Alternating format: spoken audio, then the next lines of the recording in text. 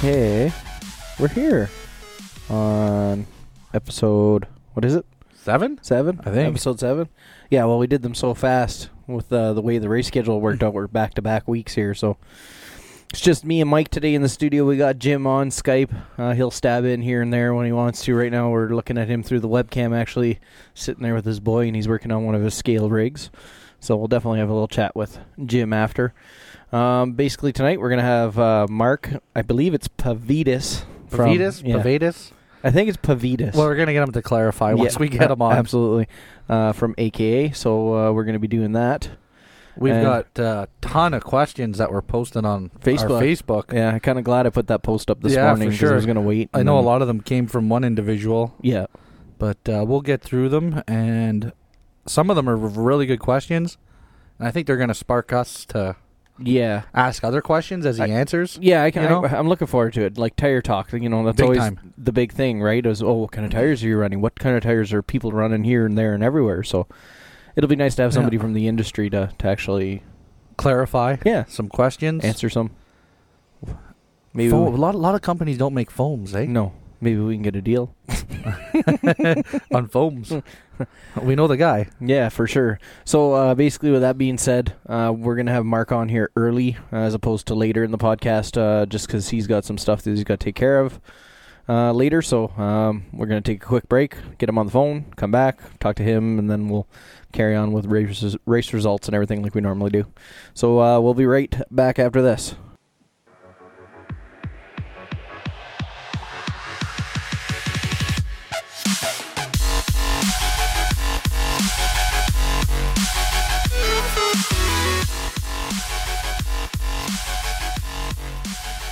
Okay, we're back from our short little break there. We got a hold of who we needed to. On the line with us is Mark Pavidis. Yes, that's right. I have been saying it right. Fortunately. There's been a great debate. Of course, from AKA. If you don't know what AKA is and you're in the RC world, you've been living under a rock, I guess, if you want to put it. You've been missing something anyways. Exactly. They're been the tire I've ran on my stuff since I started racing indoors, so I'm a huge fan to begin with. So Mark, of course, we want to thank you for having taken some time out of your day to talk to us, because obviously we know it's like 3:45 your time and it's 6:45 our time, so obviously a little bit of difference in time. So thank you first off for talking with us. Yeah, appreciate you guys having me on. So I'm not gonna lie, I don't know who you are in the RC world. Now, I've been doing my research since, so now I do know who you are. But obviously, for maybe somebody else who is listening who doesn't know who you are, how about you give everybody a little idea of who, what, when, where, and how since you've been around? Yeah, I've been around too long, longer than I'd like to mention, in our industry. I got started.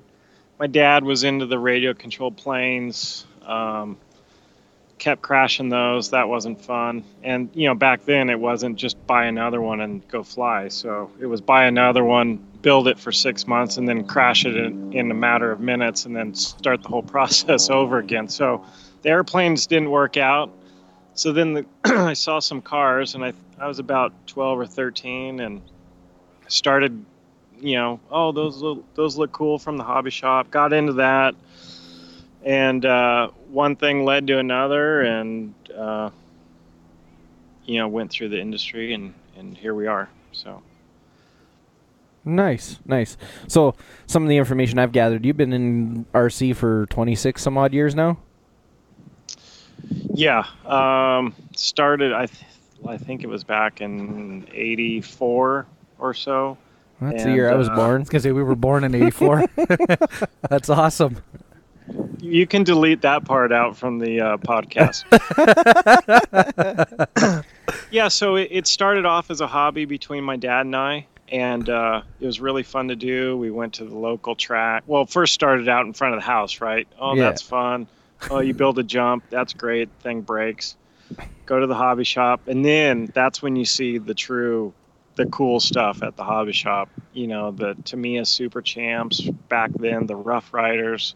Those were all the cars that everyone raced back then. The RC10 wasn't even out yet, so that's how far back. Yeah. That's how far you're back giving us I crap go. for saying we were born in '84, and here you are dating yourself by saying you've been in it before the RC10. Yeah, so we started racing, doing a local track locally, which was called Radio Controlled Hobbies, and it was really one of the first organized RC tracks in Southern California. And they had these races. You show up, everyone has their hood popped on their cars, and these chargers that you hook up to the car battery, and you turn the dial and let it charge until the battery gets warm, right? Yeah. And take it off. And right about that time is when Team Associated, they were going to release this whole new car, which was completely different than anything that was out there, right? So they were local, and they would come out with their prototypes, and everyone's like, oh, we got to have that. Well, it's not just, hey, you go in the hobby shop. I had my name on a waiting list for one of these cars back when it first came out, and it took like 6 months before I finally got one. And you get that, and you start racing, and kind of the rest was history as far as racing goes. Just race locally. There was a few tracks back then locally, and evolved into something a little bit more than a hobby. Started working for a local hobby shop, and then that turned into working at the local track to help pay for my track time and race nights. And my parents would just drop me off. I'd stay there the whole weekend, I think. They just picked me up at night, and started working for Mike Reedy at Team Associated when I was in high school, part-time. Get done with school and run over there and work till 5:30, and that turned into a full-time position at Team Associated, and worked there for 10 and a half, almost 11 years. Wow. And started with the electric motors, helping them out with the Reedy stuff, and then that turned into product development with car kits and working alongside with Cliff Lett, who was the main designer at the time. Now he's the president of Associated. And from Associated, moved on to Proline. About that time, we were starting a family, and houses in Orange County were extremely expensive, and my wife's family was all about an hour away from where Associated was, so it kind of made sense. Hey, let's look into moving out there. Everything's a lot cheaper. So right. Worked at Proline for almost 9 years, I think, and things were kind of going so for me there, looking for just a few different personal things, but ended up leaving there and went to go work with Kyosho, and here in Orange County, Kyosho America, and Gil Losi was working there at the time, and we were going to look into doing our own car and stuff like that for Kyosho, kind of a U.S. branded development. Yeah. And that kind of fell through on Kyosho's side, and then at that time we were looking for another brand that we could kind of bring to the market, and that's kind of how AKA evolved into where we're at today. So Kyosho was looking for another brand, and what better way to kind of bring Gil's collaboration and mine from the tire industry to kind of bring something different. And so that's what we did. We brought something different to the table for the tire industry, and we worked there for about a year, and then we were actually kind of let go from Kyosho. Kyosho decided, hey, this tire brand isn't something that we want to keep continuing to pursue. Right. But at the same time, it was also picking up a lot of steam. We had molds in development. Everything was ready to just about to get released. So we couldn't just can it. And then that's when Joel Johnson and Gil Losi Sr. Purchased AKA away from Kyosho. So with that being said, now we're our own company. Right. We're not tied into anyone else. Working out here in Murrieta, California, and just really passionate about what we do for the industry, and really excited that we can do something every day that we love. Well, I think it shows with the tires. Like I said, I've pretty much ran AKA tires from the beginning word go that I started racing, and I've raced, gridirons, I've had typos, I've had handlebars. I've tried a few different ones. I got a set of Vectors actually sitting there for my 4-wheel drive buggy that I want to use, but I don't want to use because I don't want to make them bald. But wow, like when you read this guy's bio online, okay, and you read about some of the stuff he's done, to actually hear him tell you what it is, it's like, man, like to him that's just been his life, his career. But to us, it's like, this is the guy that made things happen. Like, he's the reason why we have this, that, and the other thing, So that's kind of cool. Mark, I got a question for you here. Sure. So what exactly is your role with AKA? Can you explain that to us? Yeah, so my role here at AKA is product development. That's kind of my key. And that's anything from... So, we decide we're going to make a new tire. All right, well, what's this tire look like? So I'm the one that draws it up on the 3D software on the computer, and we take a look at it, and everyone asks, well, how do you know what works? Well, from racing, and trying all different types of stuff, you kind of have an idea, okay, well, this pattern will kind of do this. Well, this tread height will do this. This carcass thickness does this. All these things kind of add up to what works and what works for each condition. And, sometimes you're going to get stuff that's a home run, and sometimes you're going to get stuff that is, so-so. So you kind of take each project and kind of analyze it, have different people take a look at it, see their thoughts, and it's really a collaboration of everyone's thoughts that go into these new tires. So from the drawing of it, I take care of that. All the tooling drawing, I take care of that. Dealing with our vendors that are all related to manufacturing, I take care of that. And finding new vendors, take care of that. And also dealing with our team, which is a really critical role in the product development process because their feedback's really important to the products that we sell to our customers. So, well, yeah, I guess it would kind of make sense. You draw something up, you give it to the team and say, hey, let me know how well these work. And if they kind of turn to you and say, I don't think we want to go that route, at least you haven't made a couple thousand of them and go, well, whose was this idea? Right. So, but that's why, we're a team in this. It's not just on one person's shoulders. Ultimately, if we make it, I'm the one that made it. But we try not to make flops because flops don't sell.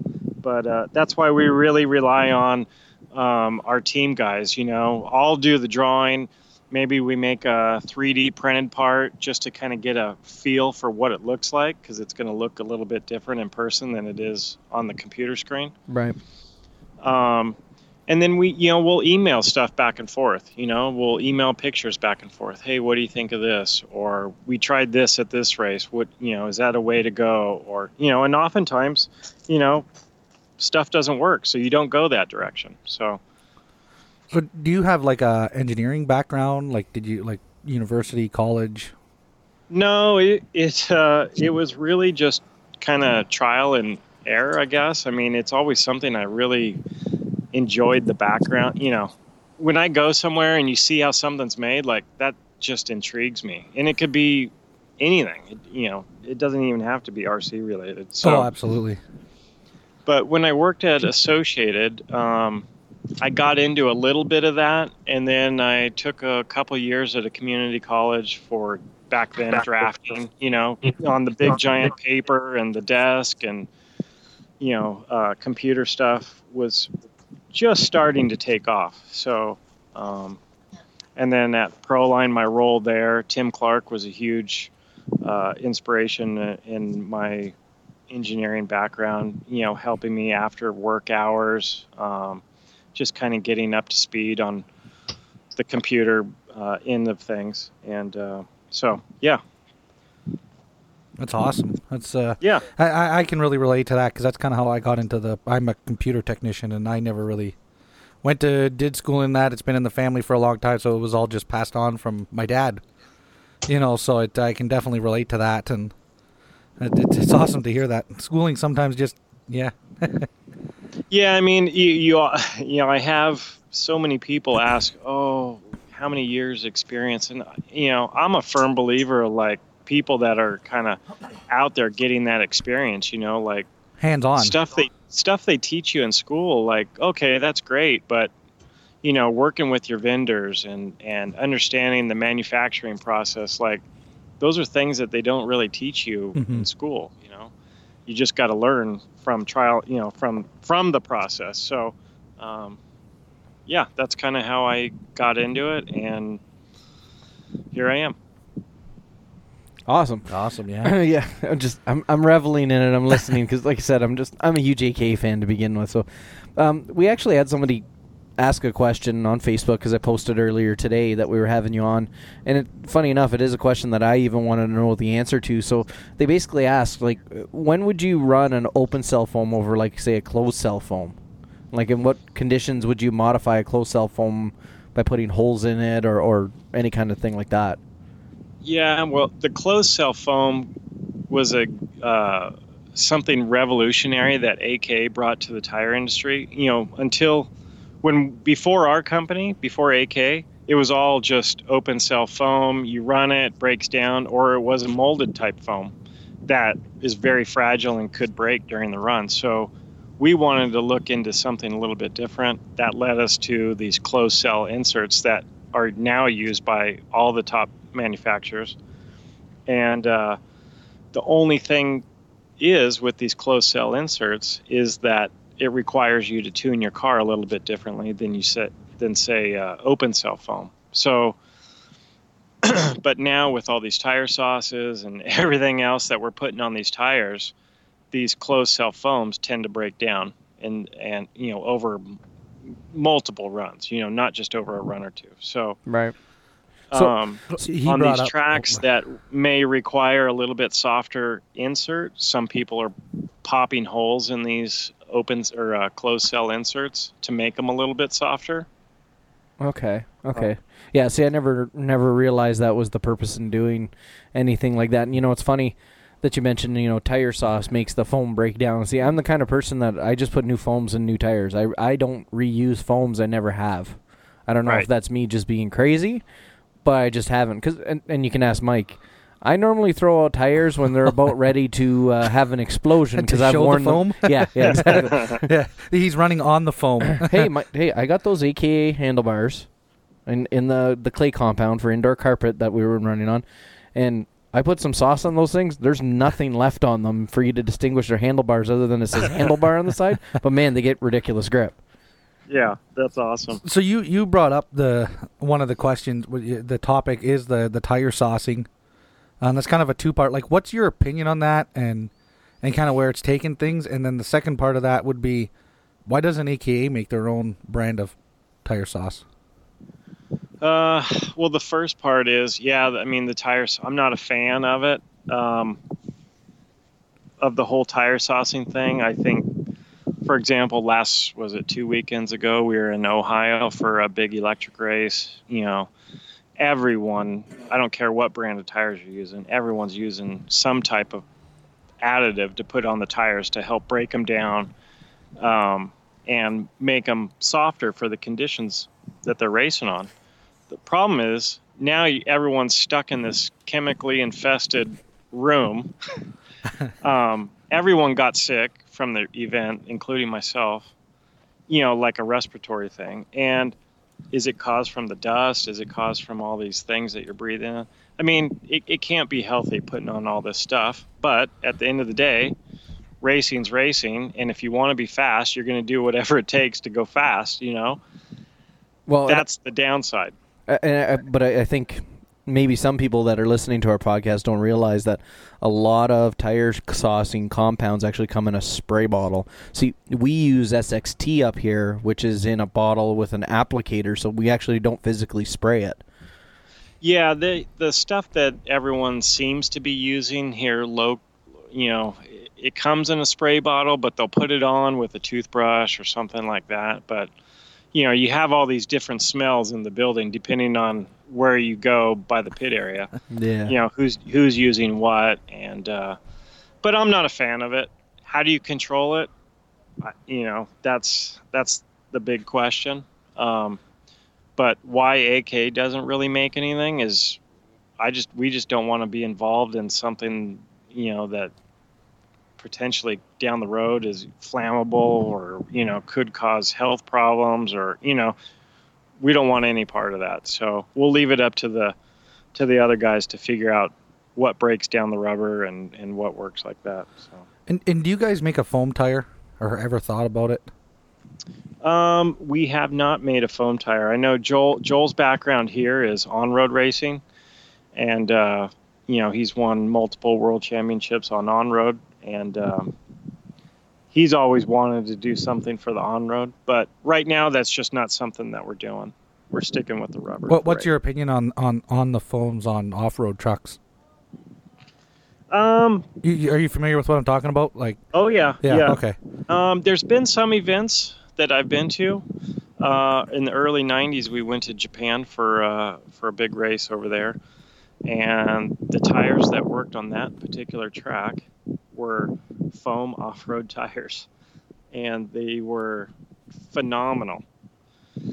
The conditions have to be just right. The window, say for a rubber tire, is a little bit wider, more broad, where for a foam tire, the window for what it works back then was a little more narrow. So now with all the different types of foams and what everyone has learned since then, maybe the window's a little bigger. So who knows? Maybe in the future you may see something. Yeah, me and Matt had our first experience running foams this weekend that just went by. And I mean, it's definitely a totally different game. You put all those foams on and it's just... Hey, I TQ'd in 4x4 buggy against one of the people that we consider one of the fastest racers in the area that we race with that's not a professional. And even when the announcer, like the race director, announced that I TQ'd after the second heat, I even went, you better check that timing system. There's no way that I went that fast. Now, awesome. Again, you were talking about the conditions, and that was something else that we wanted to ask. Does, so for example, where we are right now, there's 14 feet of snow outside, so we can't run outside. Yeah. So we're inside in a gym on carpet, and our last race that we had 2 weeks ago, it was like, man, we were wearing our winter jackets. It was so cold in the gym when we were running. Does that make a big difference? If it's warm temperatures, colder, what's the variation of? Yeah, I mean, just like I said, we were in Ohio 2 weeks ago. It was -2 by the outside, and with the heaters on inside, I'd say it was in the high 30s, low 40s. But then the last day, it really warmed up in the inside. I'd say it was in the low 50s, and so the snow is melting off the roof, causing drips, and it was more humid inside, and traction was a lot lower. So, temperature plays a huge part of it, on track conditions mainly, on humidity or, stuff like that. So, those are all things you got to kind of keep an eye on. And this is one thing I've been wondering, and I've been noticing a lot of guys doing it on indoor carpet off-road tracks, kind of like we're running like that CRC O-Site stuff. Okay. They're running the clay compounds as opposed to running like, say, a soft or a super soft. Like, do you, obviously with being a designer of the tire, is there some kind of a benefit to the clay tire? Like, it's a little bit of a harder tire, is it not? It's a different family of rubber than everyone's standard compound. So clay compound, that particular compound, has a lot more rebound in the compound, which makes it great for like carpet type racing, where your car is cornering. You want that knob to kind of not roll over as much and kind of spring back. That's where the clay compound kind of outperforms the standard soft or medium compounds that don't have that real springy background in that compound. Well, see, that explains a lot to me, because when I first bought those, I bought two sets. I bought a set for my 4x4 short course truck and my two-wheel drive short course truck of the handlebar and clay compound. And, when I first bought them, I was kind of nervous. I'm like, man, I know I've heard that this is supposed to be a great idea, but then I'm like, oh, this could be a really, really, really bad idea. But right. Like I said, they've worked out. I'm finally to the point now where I think they're about to get replaced. So I'll be in the market here very soon for new ones. I'm kind of interested in these new chain links. Like, were you guys working on these before, like, the Dirt Webs and the Ions came out? Or was it, maybe one of those came out and you guys realized that we need to come up with a new tread pattern? Yeah, it was something that we had something similar designed, but it wasn't perfected and at the time. And, at the time we weren't looking for a new tire. And it's like any of the companies. Maybe another manufacturer comes out with something that's performing well, so it makes every sense to, hey, let's get that. Let's take a look at why it's working well. And we do that with every manufacturer's stuff. We want to see what makes it tick, and so we did that with some of the Dirt Webs and some of the other brands of tires, and testing them up against our stuff. And that's kind of evolved into the chain link, was kind of our answer to all these web type looking tires. So right. We went to Ohio like 2 weeks ago, like I said, and the chain link was just phenomenal. All of our guys, both top guys, Cavalieri and Tebow, won their classes, and all the way down to the stock guys. They were using chain links as well. So it's really cool to see that tire gaining so much momentum in such a short amount of time. Right. So somebody posted here, this is Jim Stevens posted, he says, the chain link tire seems to have more of a crown to the tread than a Proline or a J Concepts. Right. He asks, should he be changing his initial camber and or camber link to compensate for that? And if so, which way when compared to the other tires? No, I wouldn't be changing any camber. I mean, when you're going to check the camber with, a camber gauge, camber's camber. If the tire has a little bit of a crown to it, I would just kind of leave it as is. The reason being is we put a little bit of crown in our tires, where, say, the J Concept tire starts off pretty flat. Foam breaks down. People like reusing the foams a lot. Then after time, the tire is going to lose that crown. So we kind of put it in there for the breaking down of foam, all these things that add up. Tread height, it's going to wear down a little bit in the center. So those are all things that we added. Oh, okay. Now, I got a question for you, and I've just noticed it across the industry, whether it's AKA, Proline, J Concepts. The flashing, like obviously the tires, the way they're built, they leave that little bit of a line. I've noticed over the last 3 years that it's become more and more excessive. Now, were companies maybe removing it prior and not doing it anymore, or is it just changing in the process of making the tires that's caused it to be so prevalent? It just depends on the manufacturer. If they're running things faster, trying to be more efficient, obviously, okay, maybe tooling is maybe a little bit dirty, causing some more flashing. It's not just one thing that makes the flashing stand out. So, it's hard to put just one thing on it. Okay, I wanted to ask. It's something I've noticed over the last couple of years. I got another question for you here, Mark. It's from Pete Funk. He says, I would love to hear how Mark goes about selecting the right tire as a track changes throughout a race.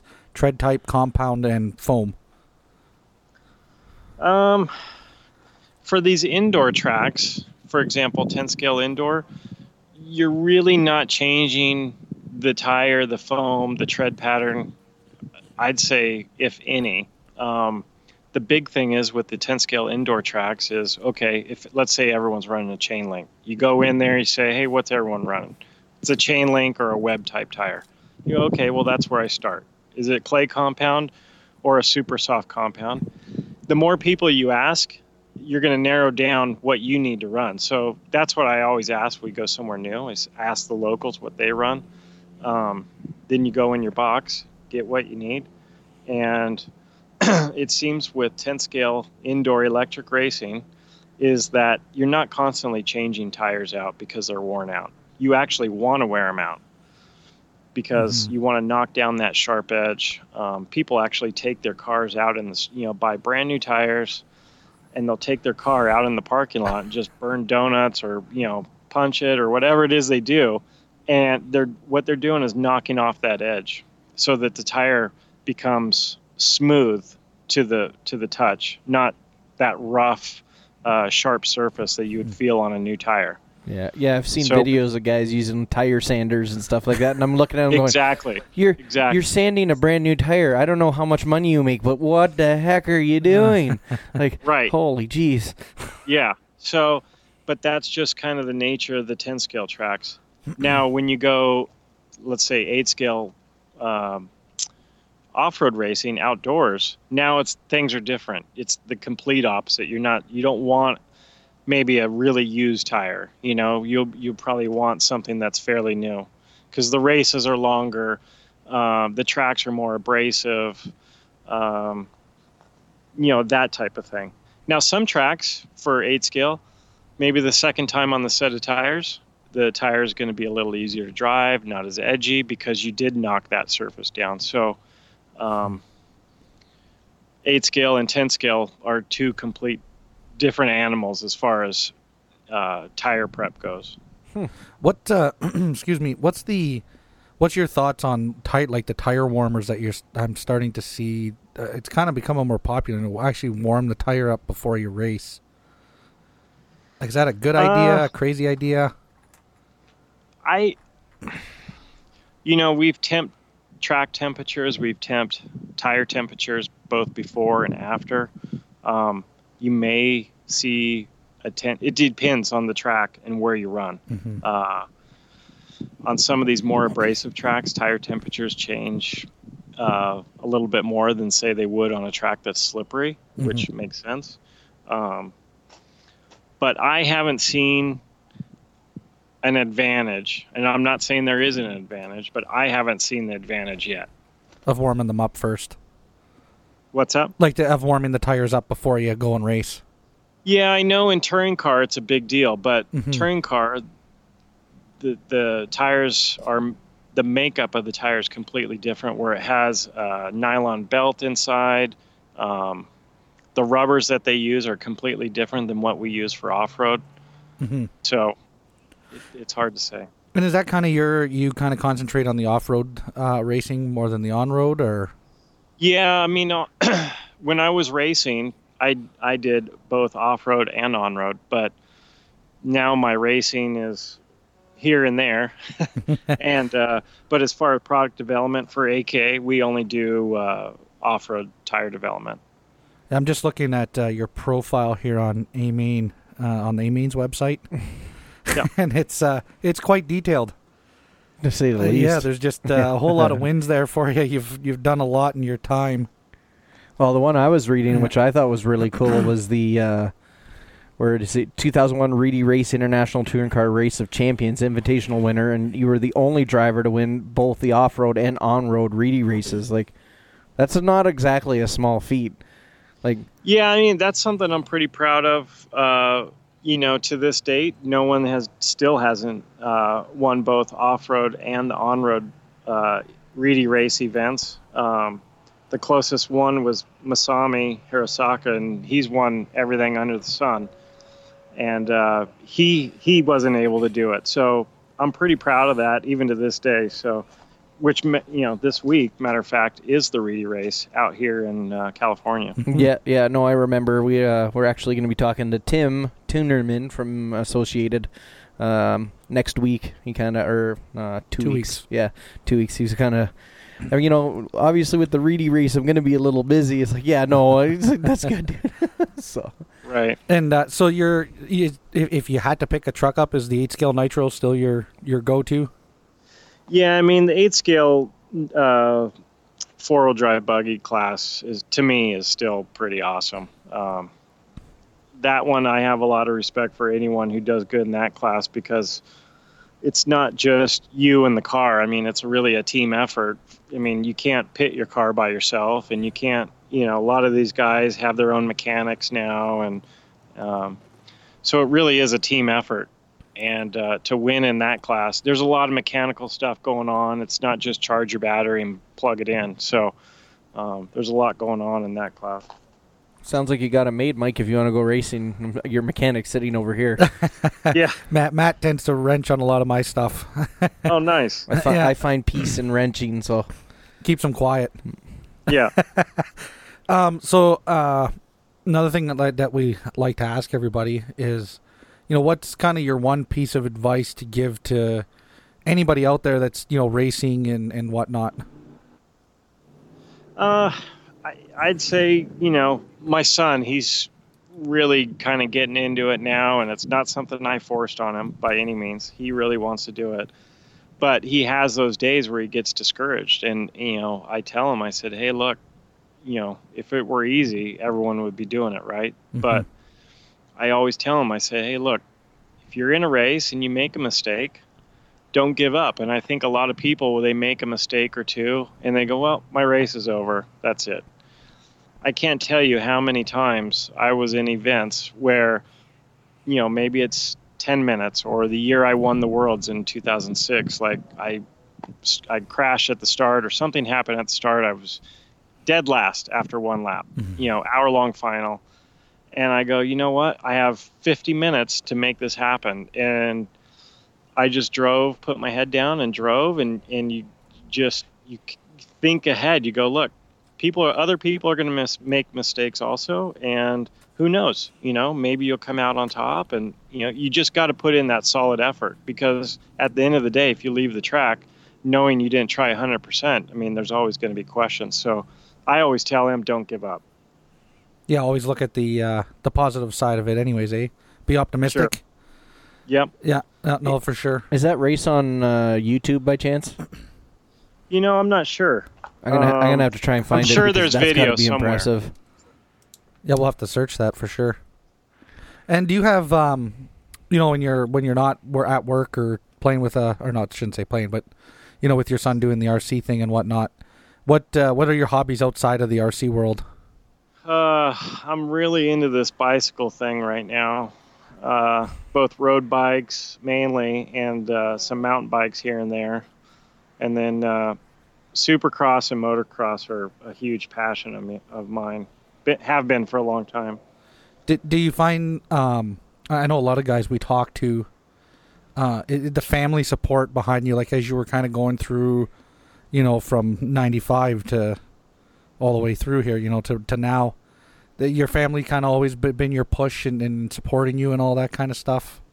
Oh, yeah, for sure. I mean, when I was growing up, my parents, they supported me, whether I was in, the top main or the main that, is the first main of the day, they supported me, and that allowed me to kind of get into other things. And, then I had got married, and, you're traveling a lot, and, that's a lot of time away. And, so you got to have that support at home as well, because without that, it makes a lot of other things difficult.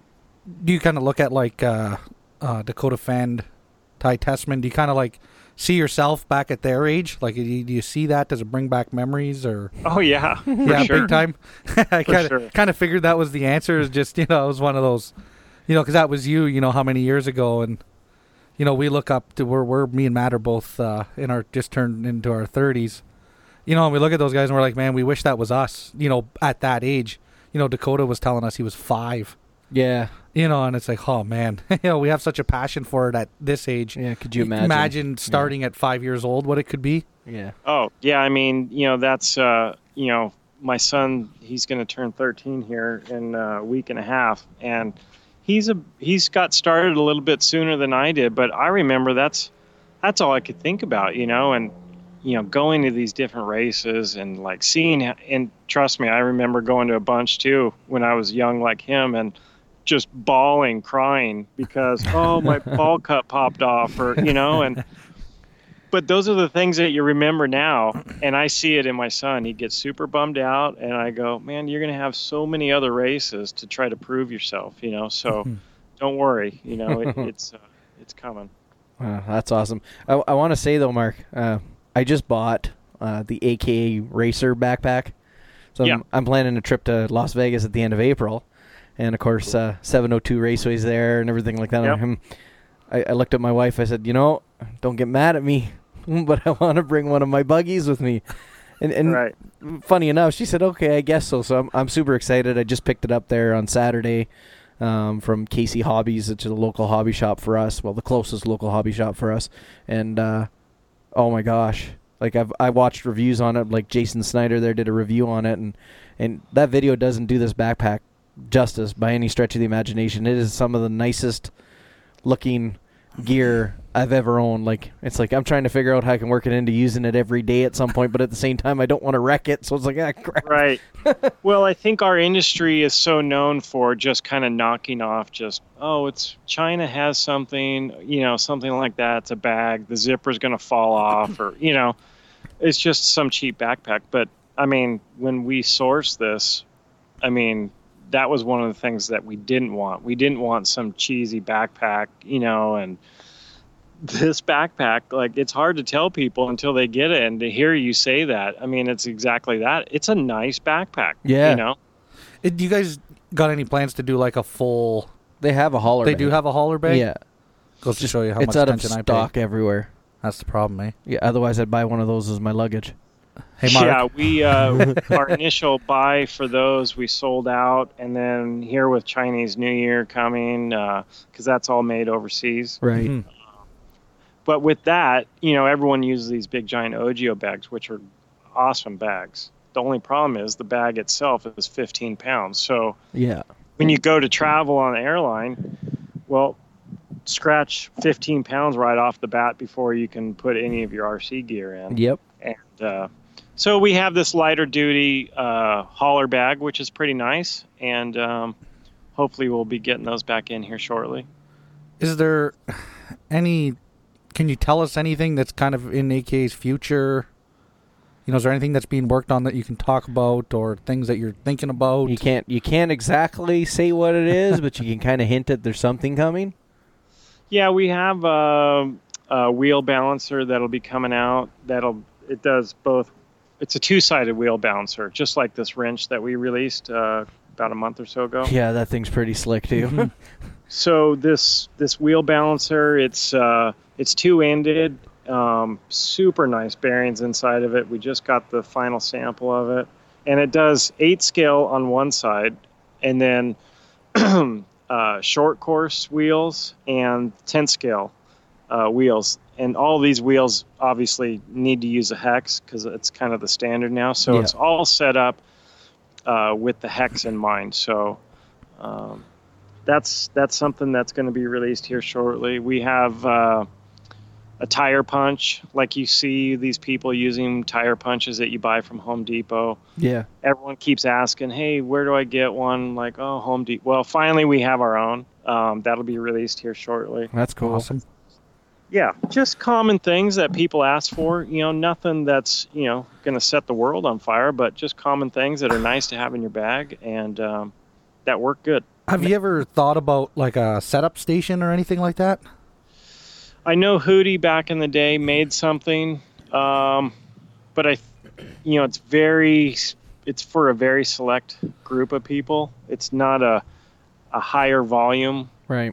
piece. So Well, now we know how to say it. It's Hootie. You were saying it hoodie. right. I was saying hoodie. When he says Hootie, I'm thinking, are you talking about Hulk Hogan? Like, yeah, Yeah, no, they just, we're just club racers, but I mean, we're always kind of chasing the setup, I guess, if you want to say. And Matt got an Energy. Energy, the Setup universal station. 10 scale, 8 scale one. But, looking around at what to buy, the hoodie ones kind of seem like the way to go. But number one, you can't get them really in North America, not that I can find. And when you do find them, they're expensive as could be, so it's like, where do you kind of turn? right. And I mean, I guess that's a good question for you. Is like, how do you set up your truck? Like, how do you get your camber and your toe in, your toe out, and all that stuff? Just just from doing it over the years, making sure that all the lengths are equal from left to right. As long as you're starting with everything equal, not say the left side, oh, it's got a longer length, and then the right side's shorter. As long as everything's equal to start with, then it makes everything okay. Well, now the servo, when you turn it on, is centered, and now it's off. You start adjusting everything equally. So there's no real science in it. It's just as you do it over the years, you just kind of know. So I'm assuming then you use plastic gauges for the most part to do your stuff, or do you have I mean, it's as simple as camber gauge. You can use something as simple as say a can, like a motor spray can, right? You lean it or put it on the table, slide it up against the rear of the car, check the gap between the tire, the top of the tire, and the side of the can. Mm-hmm. If the other side, the top of the tire is touching the can, well, now it's basically 0 degree, right? Because that can's parallel to the table, or it's perpendicular to the table. So, it's that type of stuff. It's really easy. It's all stuff that you can have laying around. You don't need any fancy equipment. And I don't know anyone in off-road that can tell a degree or two of camber difference. Maybe in on-road. But not an off-road. Not in off-road. You can get away with a little bit more. Like Mike said, I have the setup station. It was a gift from my wife for Christmas, and I used it on all my stuff to kind of get everything close, and I was appalled at how badly I had some of mine off, but then I also realized how little of a movement will change a whole degree. Right. And watching Mike this past weekend there, he was moving his, and I'm watching him do like 3 or 4 turns. I'm like, dude, that's like probably like 9 degrees now. Like, just go easy over there. Right. Yeah. Yes. Yeah. We're me and Matt. We have this thing called the Matt and Mike effect, and usually when we get together, things get pretty crazy. It's always interesting for those around us, anyways. Sure. So, wow. Again, Mark, I want to say thank you very much for taking the time to talk to us, and I'm definitely going to be looking at some chain links, I think, now for my buggies and stuff like that.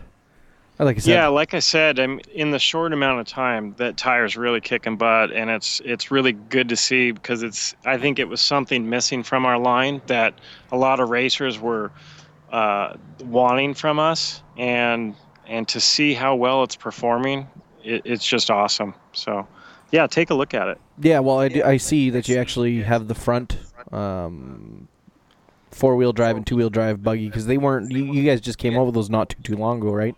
Yeah, and then I would say here another product coming out would be the short course chain link, which is a few weeks out. So it's coming. So we'll have everything covered for everyone's vehicles in the chain link category. I'm going to have to hold off then, that's for sure. So, Mark, I want to ask you a quick question that's kind of not related to anything we're talking about in the podcast, but I just don't want to forget to ask you.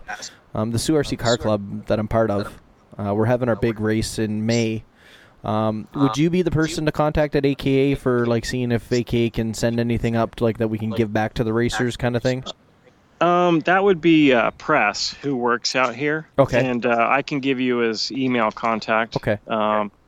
Whenever, or you can shoot me an email. Yeah. No, I'll follow up with you on email. I really I hate doing that during the podcast, but I forget things all the time, and it's like. Yeah. No, I hear you.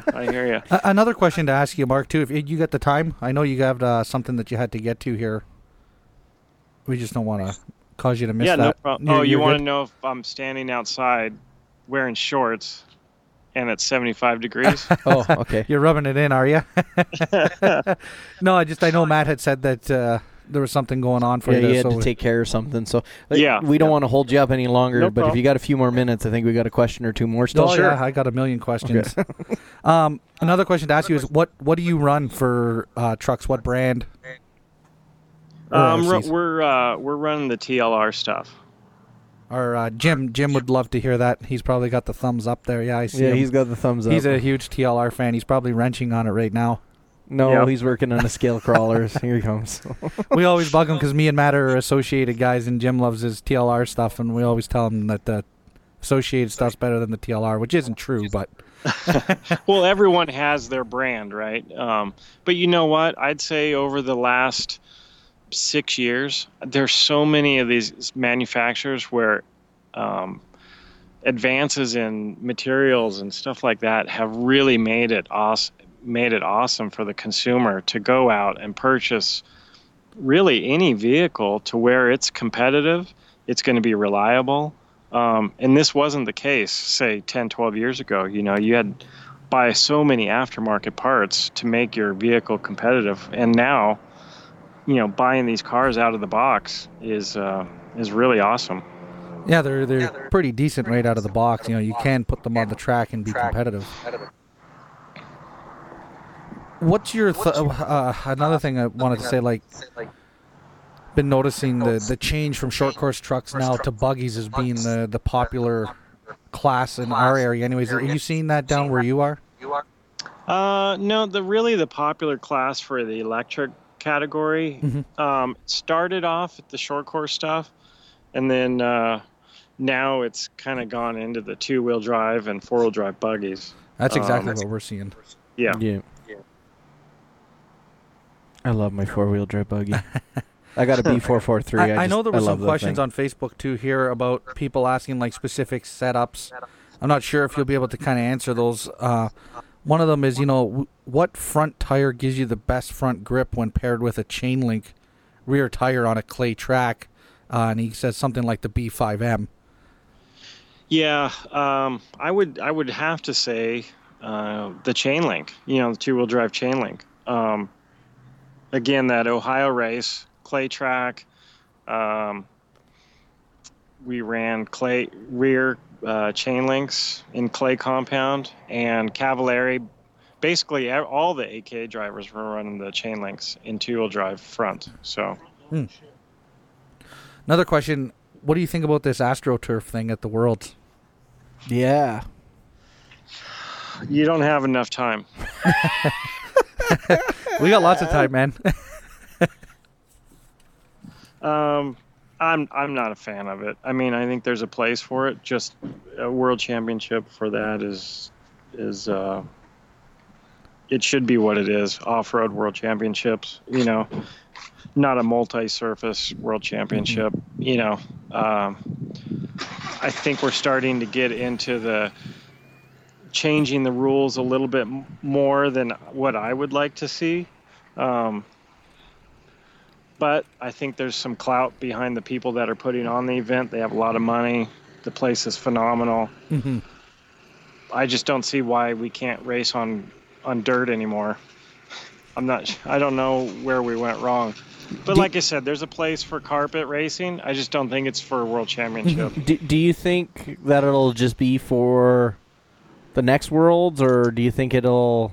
I think you've now opened the door to have it at every race. Right. Mm-hmm. So, which is fine. I've ran off-road on carpet and on AstroTurf, and it's fun. It's makes things a lot easier for the track. Conditions stay really consistent, but we're kind of losing the off-road part of the class. Dirt is what makes it off-road, right? Yeah. Right. I mean, I don't remember watching the Baja 1000 race on carpet. That's so true. It's very true. Another question for you, Mark, is another hot topic that happens up in our area is driver's etiquette and marshalling. Sure. It's kind of like you're always kind of chasing, people to marshal because they come out the track and they want to look at their truck. And I get that because I'm guilty of doing it too. I got off the track, I'm like checking my motor temperature, checking to make sure screws aren't hanging out.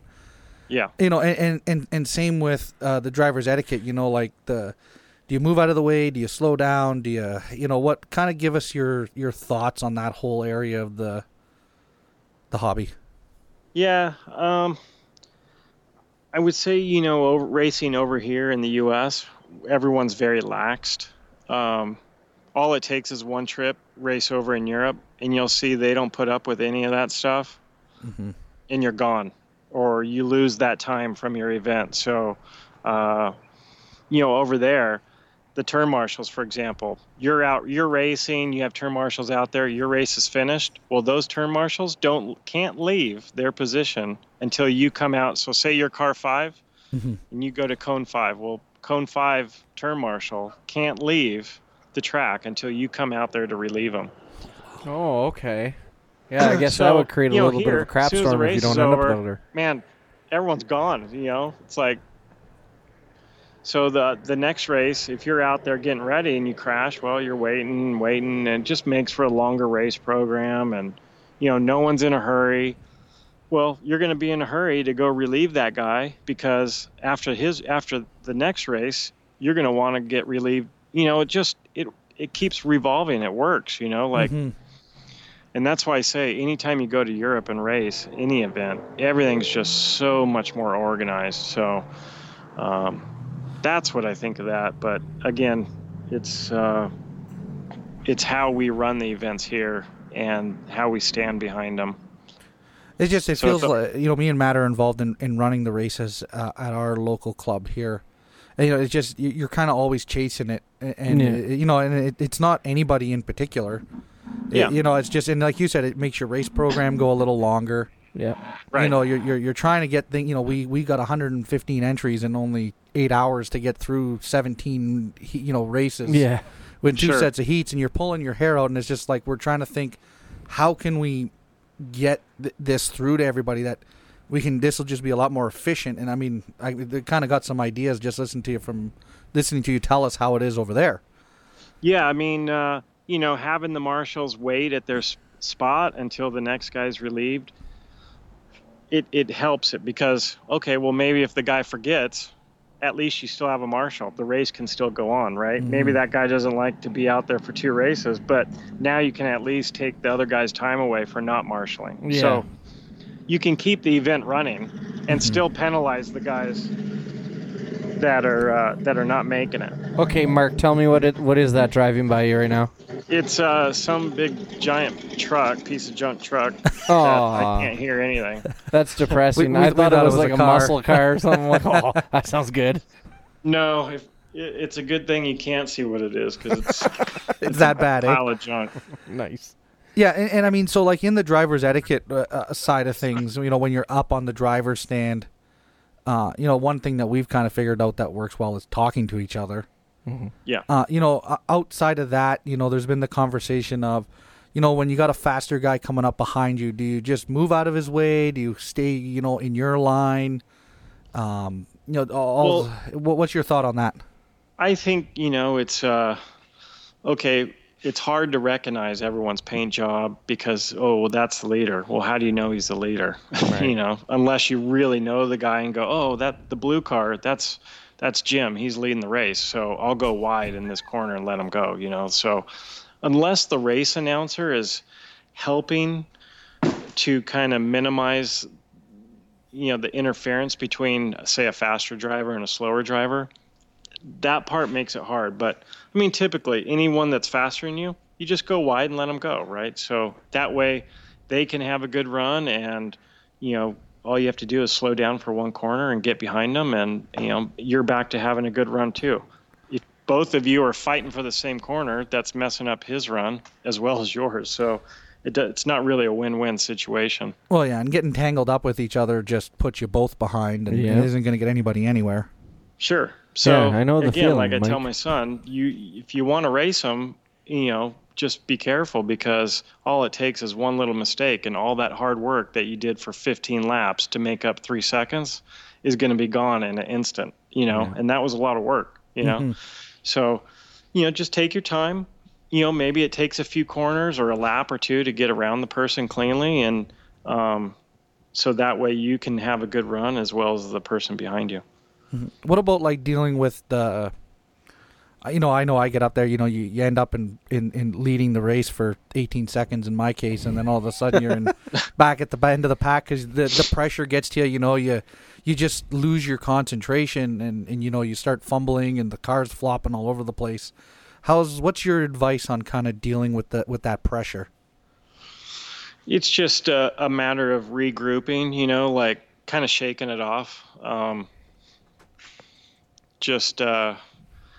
Don't let it get to you. I know it's hard, but the more you do it, and the more you're in those situations, the less you're going to have to shake off. I don't know if that makes sense, but No, it makes sense. That's kind of what Dakota said to us. He goes, I've been doing it for so long that I don't even really realize it. I'm just so used to it.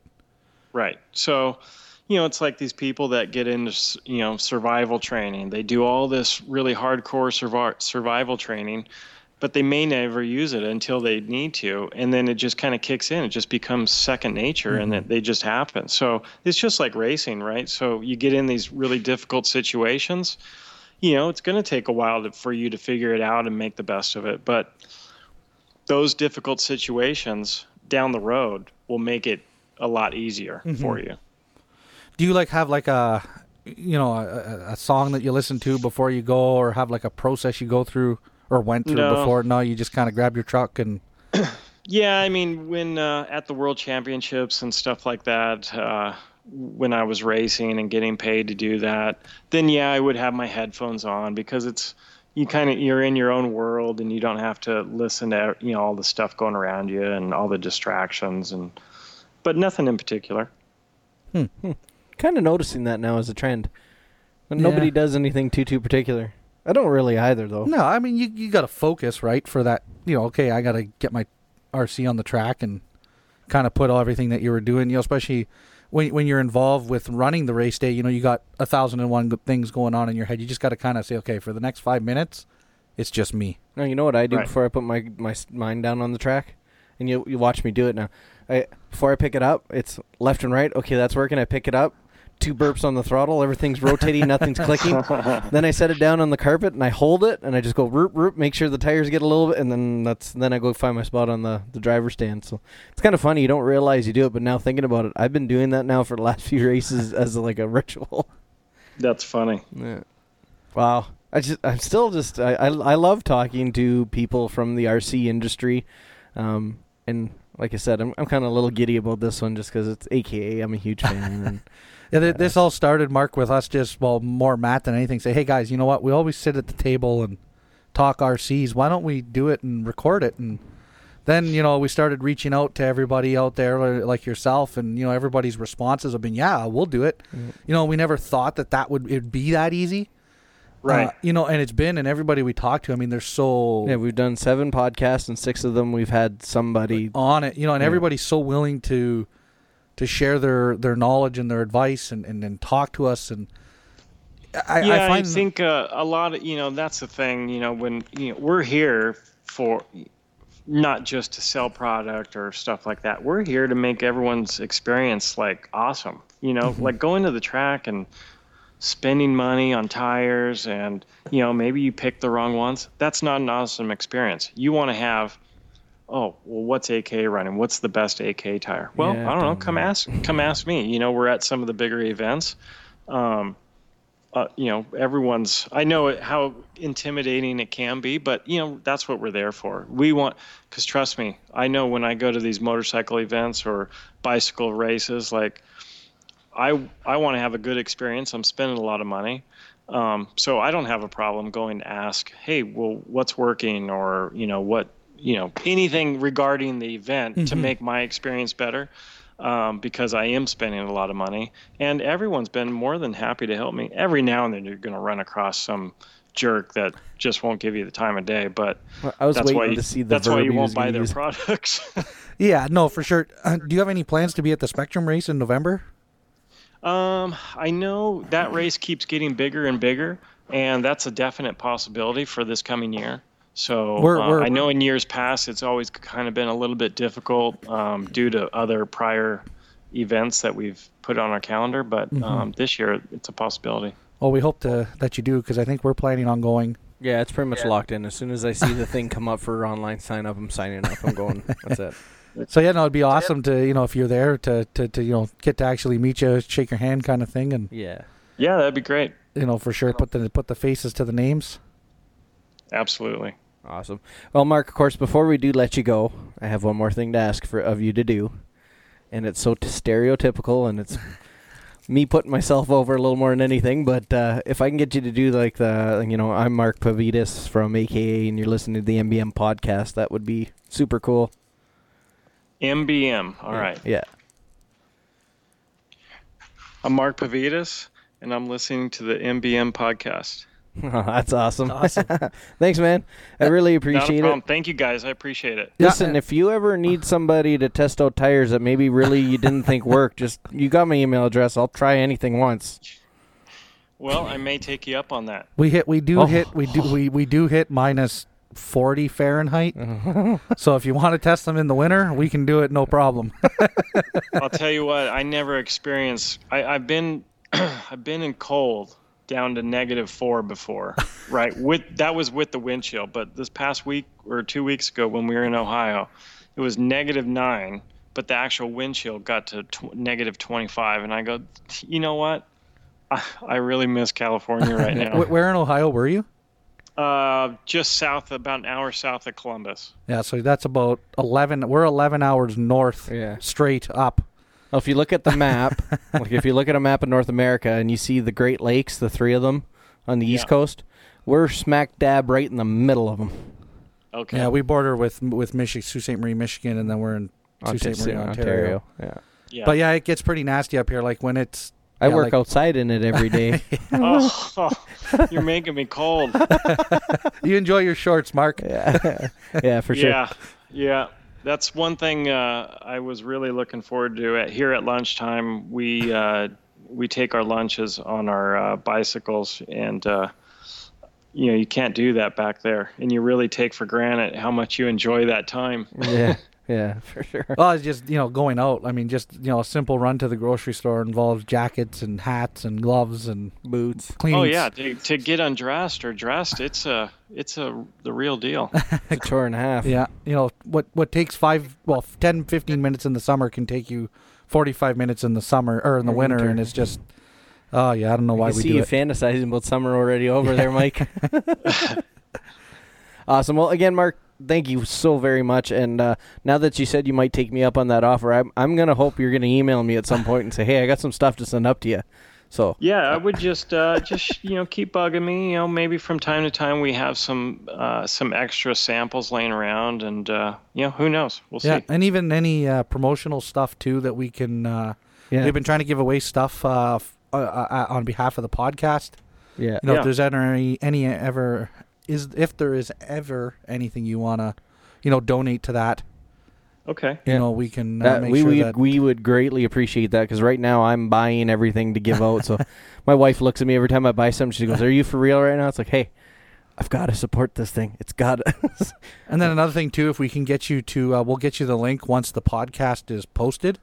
Okay. If you could share it on Facebook. Yeah, and- funny you mentioned that. So I go to try and add him as a friend on Facebook. This guy right here we're talking to, yeah, he's got the 5,000 limit that Facebook gives you for friends. So he's apparently very popular.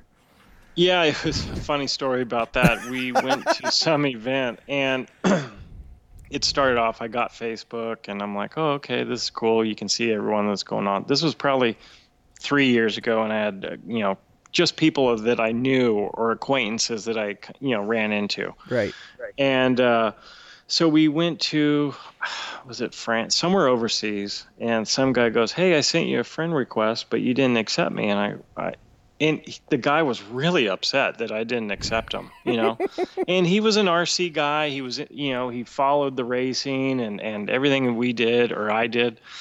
And I said, well, maybe I didn't, I don't know you, and I've only put people I know you on there. And he just was not happy. So from that point on, I look at if they have a few people that I know or that are common friends or are into the RC hobby, I was just adding them. You Nice. Want to know what's funny, Matt? Yeah. Now I've exceeded my limit. You must have lost a friend, because I was able to get a friend request through to you. Oh, you I'm suck. looking on Facebook here, and it says it went through. So that's funny. Now I'm gonna look. That's not fair. That's funny. Yeah. So I'll get with you too, because the other thing I've been trying to do is kind of collect banners from all of the companies. Obviously, like I said, I use AKA. No, I'm not looking for a sponsorship. One would be nice, but I don't think I'm good enough for one. And I like representing the companies that give me the equipment and provide me Sure. with the equipment that lets me race. So, it's something, especially now with the podcast being what it is, and, we're kind of getting a little bit of notoriety with a lot of the local racers. It's one of those things where I'm going to start bringing banners with me and setting them up in our pit area and stuff like that, and everything. Yeah. So. Shoot me over an email and I can get you set up with our promotions guy, and he can get you out some product. That'll be perfect. Awesome. Mark, you've been more than accommodating. Yeah, and I appreciate everything, and I've really busted your chops about getting some free stuff, and it looked like it worked, so yay. So you have yourself a great week and upcoming weekend and everything like that, and obviously good luck with all your future endeavors. If you ever want to talk about something, we do this on a fairly regular basis, just let me know. We'll make room to have you on, even if we have another guest. It's just people have been so good to me, I'm just going to try and give it back as much as I can. If you guys got like a new product or something that's coming and you just want to, promote it and whatnot, I mean, we're getting quite a few listens. Well, look what Associated did. They had Cavalieri flash that T5M out there, and it was exploding on the internet, and I think Associated went, well, I don't know when we were planning on announcing the release, but I guess we're doing it now. Yeah. Yeah, but we'd love to be a part of that, and then we're thrilled. We're thrilled to just be a part of it. Yeah. Okay. Well, like I said, press is our guy. So promotions guy. So anything like that, he can put you on the list of links that are stuff that's coming out, and that way you kind of get guys stay in the loop of anything new. Yeah, that'd be awesome. Yeah, just give them the heads up that we'll be getting a hold of them. And I'll shoot Mark an email, and we'll work that all out. Yeah, I'll just put the good word in. All right, Mark, good luck on going to pick up what you have to go pick up there. I'm not going to tell everybody what you had to get, but I hope it's nice and pretty and it's everything you expect. Oh, yeah, it's just getting fixed. Nothing fancy. Oh, I got a friend request in too. You better accept them, Mark. Hey, and we have two mutual friends, Jason Snyder and I believe it's Tim Smith, I believe. I've got 5 mutual friends with him. How do you feel about that? Well, we'll deal with this on break. Anyway. Okay, Mark. Thanks again, Mark. Yeah, have yourself a good one. And again, thank you for taking some time to talk to us. All right, guys. Take care. Have a good one. Bye-bye. Bye. Oh, I hung up on Jim, too. I'll have to call him back. And we'll be back after this break. We're going to take a quick little one.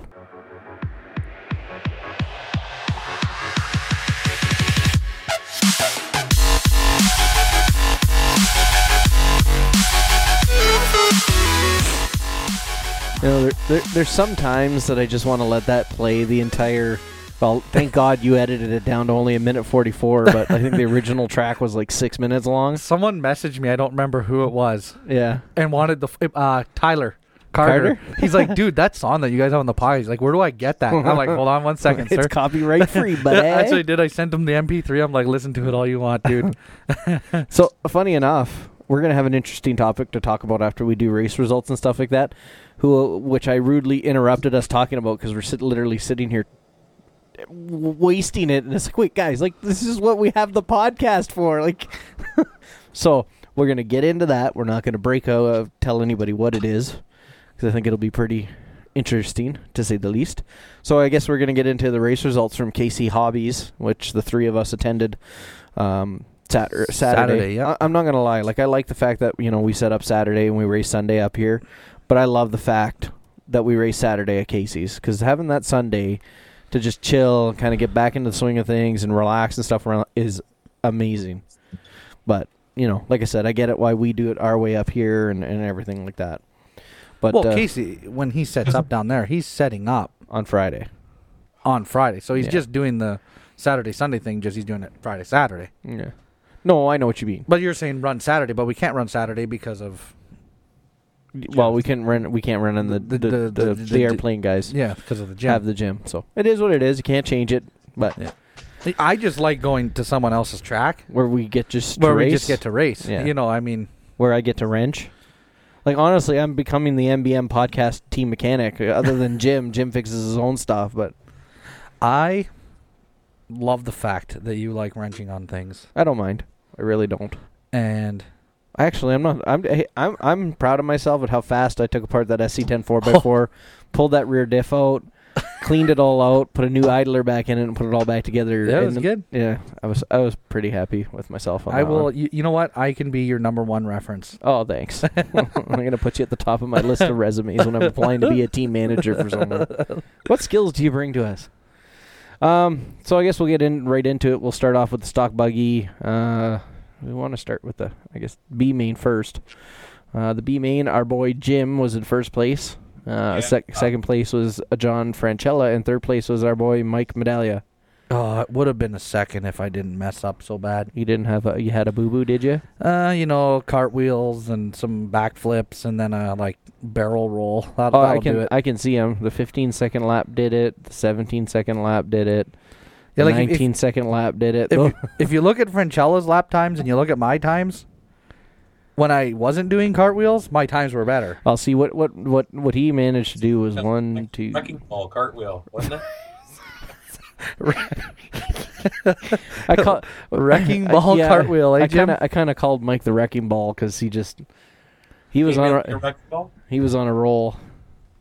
And if you guys haven't noticed, we have Jim on Skype, so he's wrenching right now. We're watching him on webcam wrenching on one of his scale rigs, the one he just got from Emery Works Fabrication. Well, the one that we gifted to him on the last podcast. Yeah, we're snapping pictures on Skype here of him wrenching, so we'll get those posted on our Facebook page. Anyways, let's go two-wheel drive buggy A-main. Yep. Went to Mr. Frank Hansen in first. Chris Carnes took a second. And K-Lark in a third. Mr. Matt Housen here, our very own, took a fourth. Yeah, I came in fourth on that deal. Yeah, just the competition, eh? It's just... Yeah, I had a bit of a bad race, to say the least. It happens. Look at where Joel finished. Yeah, I didn't even finish. No. Well, poor guy. That was the... No, was that the... No, his four-wheel drive buggy's the one going up in flames. We witnessed our first ESC fire this weekend. Fortunately, he was able to save. His son caught it all on video. Yeah, I'm kind of looking forward to that. I want to see that. Yeah. So, yeah, that was good. And then we got the novices, A-main, because there's only the one A-main. Joel's son Dale with first. Second went to Johnny Sebald. And third is to Joel's other son, Alex. I don't think anybody realizes this, but Alex is, how old is he? Oh, my God. Like 5? If that. 4 or 5? You know what's crazy is sometimes watching him, you forget how old he is. Yeah. Because he wheels that thing so impressively around the track. There's only one race of stadium trucks, too. Yeah. Here. Yep. Whoa, what did I do there? First went to K-Lark, second to Jason Condrat, and a big third to Mr. Jim Buchanan. Looks like Jim finally figured out his steering problems he was having there with the stadium truck. And see, look at those guys. They got the extra laps, and look at the times. Holy jeez, yeah, eh? Interesting. Four-wheel drive buggy. Oh. Four-wheel drive buggy. I'm interested. What's with the... I thought you took first. No. I TQ'd. You TQ'd. With a 27-lap 504 pace. You know, when... I knew I was having a really good run on the second qualifier. Like, I knew I was. Because every time, I believe it was I think it was Casey who was announcing, was saying, Matt's in first, now Frank's in first. Matt's in first, now Frank's in first. I knew I was having a good run. I didn't expect to be having a TQ run on it. Now, in my defense, I was running foam tires. Frank was running rubber tires. And yes, foam tires are better. For traction. For traction and that. So... that was the run of my life. Like, I actually wish I would have actually kept the sheet with the times, because some of the times were just insane. I think I strung together like 8 or 9 laps, less than 10 seconds. Oh, on that? Because it wasn't on this race. No, it was on the second was in that heat. But don't get me wrong, in this one I did good too. Like, an 11:11, a 12:3, an 11:21, 11:41, a 10:71, a 10:65, an 11:10, and then this is where it all fell apart on my 11th lap. The wrecking ball happened. No, that was your fault, bro. And anyway, so I ended up with a 16-second lap, and obviously with me telling you, 11 second, a 10-second. Well, you add 6 seconds to one of those laps, that's a half a lap. Oh yeah, for sure. Like that, and then that wasn't the first. The only one I had a 15-second lap on my 17th. So it ended up being the reason for it. But I kept my crap together enough to stay ahead of Norm, which I was excited about. Like anytime that I can outdrive Norm is a good day for me. So Frank Hansen took first, I took second, and Norm, or Chris Carnes, took third. Me and Jim took a 5th and 6th. Jim took 5th. Way to go. I took 6th. I was just having the world's hardest time getting that thing to stick to the track. I made some changes setup-wise, and they were not the right changes. And then four-wheel drive buggy B main, which we didn't even quite touch, was Casey Brake Jr., John Franchella, Steve Emphalis. It doesn't look like any of those guys got through the full 5 minutes though, without braking. Yeah, they all fell apart. Yeah, it happens. It happens sometimes. Well, look what happened to me in the first qualifier four-wheel drive buggy. I ended up being the only guy left out on the track by the end of it. So yeah, that's ended up being that. So now we'll get into stock short course A. No wait, we'll do it this way. Stock short course B main. Buddy Baumgartner, Sean. I'm not even gonna say his last name. And then Liam Kent in third. And then we get into the A main. We've got our boy Jimbo, and then Jason Conrad and Steve Inflis. who is also a local boy Yep. to the Sioux RC Car Club, Yep. his home track. And then what do we got next here? 4-wheel drive short course. Oh, my God. Okay, let's just take a break here for 2 seconds, and let's talk about that 4-wheel drive short course class this weekend. Oh, my God. If you could put that on Saturday Night Live, it would have been perfect. There was so much joking, laughing, and I was ridiculous laughing so stuff. hard at one point. I had tears in my eyes. I was laughing Go so hard ahead. at You can tell them what happened, Matt. Okay, so it starts off. I TQ'd that class as well. So we start off. I'm in the lead, and then we're all flapping our lips back and forth. I start laughing, and I kind of get put behind in second. Work my way back into first, and we're continuing to race. And then at some point, I don't know when it was into the race, but I'm sure if we look through the times here, we could so the find it. 22nd lap was an 81-second lap, and it happened Okay, so it happened around the 19th. Yeah, so around as soon as you got the 12.97 coming around the track for that particular lap, Mike's left front tire, No, it was the... left front, Was it the left front? yeah, Yes, the it left was. front. No, right front. No, it was the left. Was it? Yes, I know it was the okay. left. It was the left. Came flying off of your truck. Now, I had done the rear differential on it, changed out the idler gear, and the first thing I do is I look over at your truck to make sure not one of the two tires I took off, and then I go, oh, okay, that wasn't my fault. Those are tires you put on it. And then you proceed to drive it for 3 more laps with 3 tires on it. But here's what's interesting. It did affect lap times, but if you look at them, it really didn't. It took me a second to figure it out, and I got a 17, and then I started dropping down until Casey made me stop doing stop that. and put your tire Because I honestly would have finished that lap. I would have finished the because it was race. so close to the end. And I'll tell you what, that truck, considering it was missing a front tire, still drove pretty darn well. Okay, and I think I'm gonna put the onus on that. What's the brand of that chassis that's on that thing? Exotech. Exotech. I was gonna say that. That Exotech chassis it didn't matter. Jim was telling me there that it wasn't even on the carpet. The only time it was on the carpet is when I turned left. No, right. Or turned right. Yeah. It would want to lean because there was no tire there. But any other time going straight, turning right, the thing didn't even touch the carpet. It was just, it was one of those moments you had to be there for, I guess, to appreciate it. I was laughing. Oh, yeah, that's that motor. That's that Holmes Hobby motor.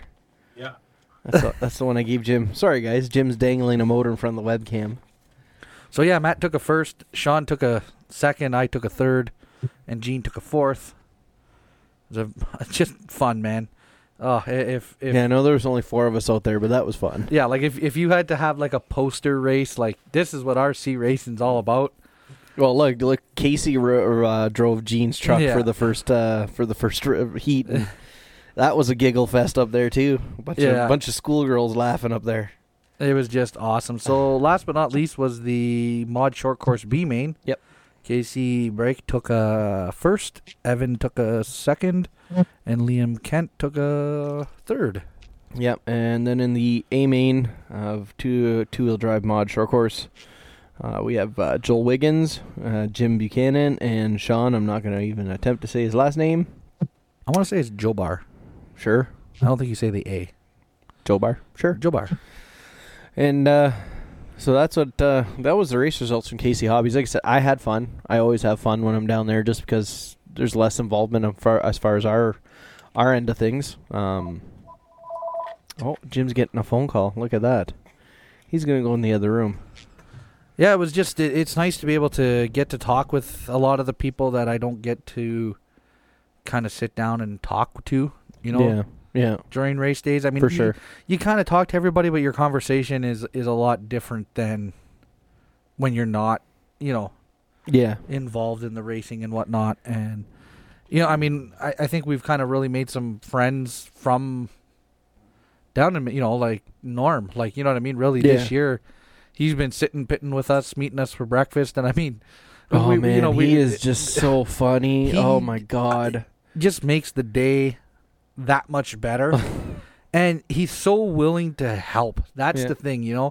And it's like, look at what he did with my 2-wheel drive buggy. He's like, why is that thing on so the ground? low? Yeah. And he looks at it, he's like, you got the wrong spring cups on the bottom, And he's like, give me the right ones and let me get this fixed for you, And it's like, it's one of those things where I don't know what I was thinking when I did it. Obviously, I messed up. Yeah, you might not just been looking carefully enough. Well, I know every time I put one of those things together, it's usually in 15 different segments with 11 o'clock at night, and you're half tired because it was a work day. Yeah, so. See, I do it the other way. I wait. I get up at 8 o'clock in the morning and pray and hope at some point my wife brings me food so I don't whittle away to nothing while I'm there building.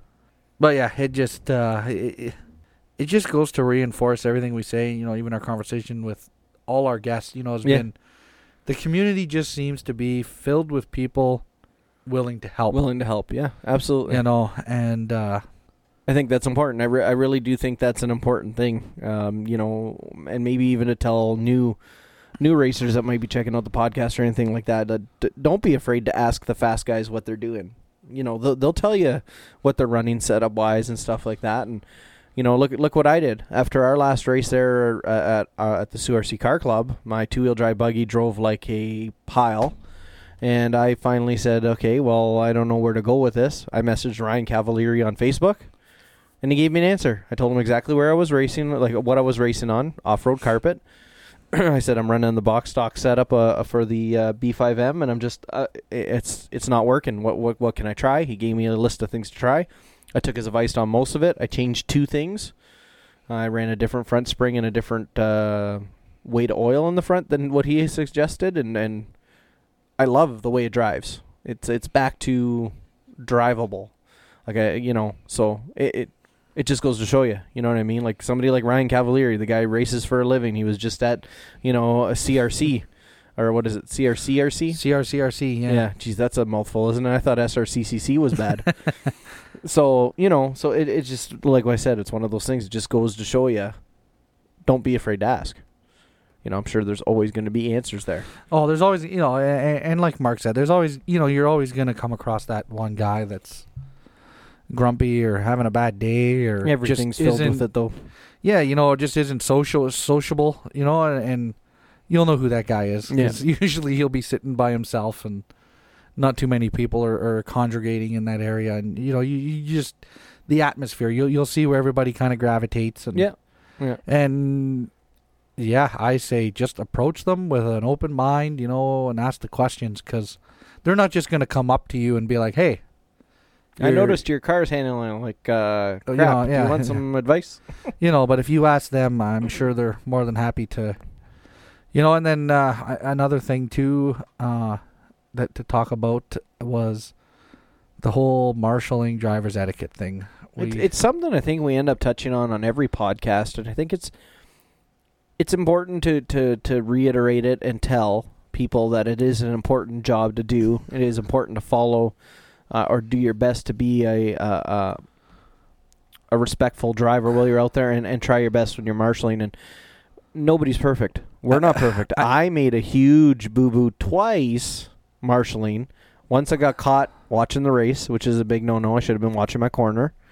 And the other one was I went to flip a vehicle over and managed to flop it right back on its lid. And I felt so bad. I made sure I went and apologized to Al afterwards and said, I didn't I didn't mean to mess it up that bad, and I felt bad because that definitely affected his race at the end of the day. And I think that identifying that though and approaching that person and saying, hey, I didn't.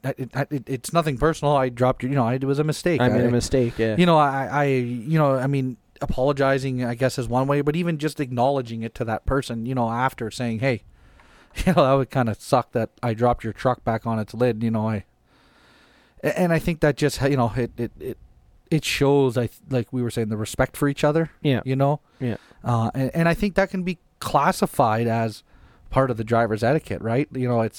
It's not just on the driver's stand and on the track. You also got to have it off the track. Yeah. And I think we're learning that more and more. And, we preach it. And again, like we were saying, we're not trying to say we're perfect and that we don't make mistakes, because I got caught with my pants down. Yeah. Causing a situation that I never wanted to be in. And you get so caught up in the moment of what you're doing out on the track. And this is a total driver's etiquette thing. And basically what I didn't do is move out of the way for the faster driver. And I mean, there's more to it than that, but the gist of it is you gotta kind of follow the rules, and that is, when there's a faster guy, it seems to be you've got to stay aware of what's going on around you during the qualifier, because the reality is you're out there sharing that track with up to 8 other people. Yeah. And those people are out there to try and put in as many laps as fast as they can, just like you're out there to do that. And some people are faster than others. And you've got to recognize that, okay, I'm the middle of the pack guy. I'm not the head guy. I'm not the last guy. I'm the middle of the pack guy. So there are going to be people that are going to need to pass me at some point. And basically what you got to do is give that racer, and like Jason Snyder said it, if he knows the guy's a lot faster than he is, he'll give him that one corner because he should be good enough of a driver to get through on that one corner. But he's not going to sit there and take 4 or 5 corners wide for the guy to decide when he's going to pass. And I really tried to work on that at this last race, was the whole, when I'm behind somebody who's a little slower, not just pass them as soon as I got to them. Wait a corner or two, find my spot, and then just go by them. Well, because it only benefits both parties, right? Exactly. And if everybody kind of works together, right? If you pass when you know you can pass, you can get out of the way, get ahead of them cleanly and everything, it's good. I'd rather have a 1 second slower lap than have a 5 second slower lap. And that's it, right? So if that person, and everybody kind of works together at it with the etiquette idea, when that person's ready to pass you, you're going to know, because they're going to come out from behind you. And they're going to want to get on the inside. Yeah. As soon as you kind of see that, you just got to make that one corner wide. Let that person, you can try to keep up with their pace, but don't try so hard that you're then using them as your bumper, as your brakes at the next corner. Because now you're just getting tied up again, and again, you end up in a situation that you don't want to be in, And that it's just, you feel awful after, I mean, that was my situation this weekend. It was like, man, I just got so tied up in the moment. I wanted to hold my line rather than give the room.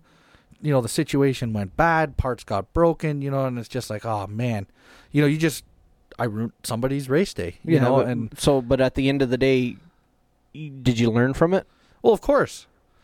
Then as bad as terrible of a situation as it worked out to be and affecting somebody else's day so much, I think the bigger picture is if you remember that situation the next time and you avoid it and handle it differently, then as far as I'm concerned, it was a lesson well learned. And unfortunately, it had to happen, but it's going to happen. And I mean, I guess it's the flip side to the situation that we've been in before. We've been caught in that situation where our vehicles have gotten broken because of a decision that somebody else made. Yeah, so you start to learn both sides. I'm not pointing fingers, but on my 11th lap, I had a 16-second lap because of this guy that sits at this table with me right now. Wrecking ball. That's okay. That's okay. Just busting your chops, bro. I know. I like doing it back. Yeah, I know. What was my words to you when you were complaining about it? I don't remember. That's how important they were to me. I really don't, actually. But yeah, so anyways, it's just, it's not worth it getting into the whole bumping and grinding and smashing into each other, because that's a demo derby. That's not what we do.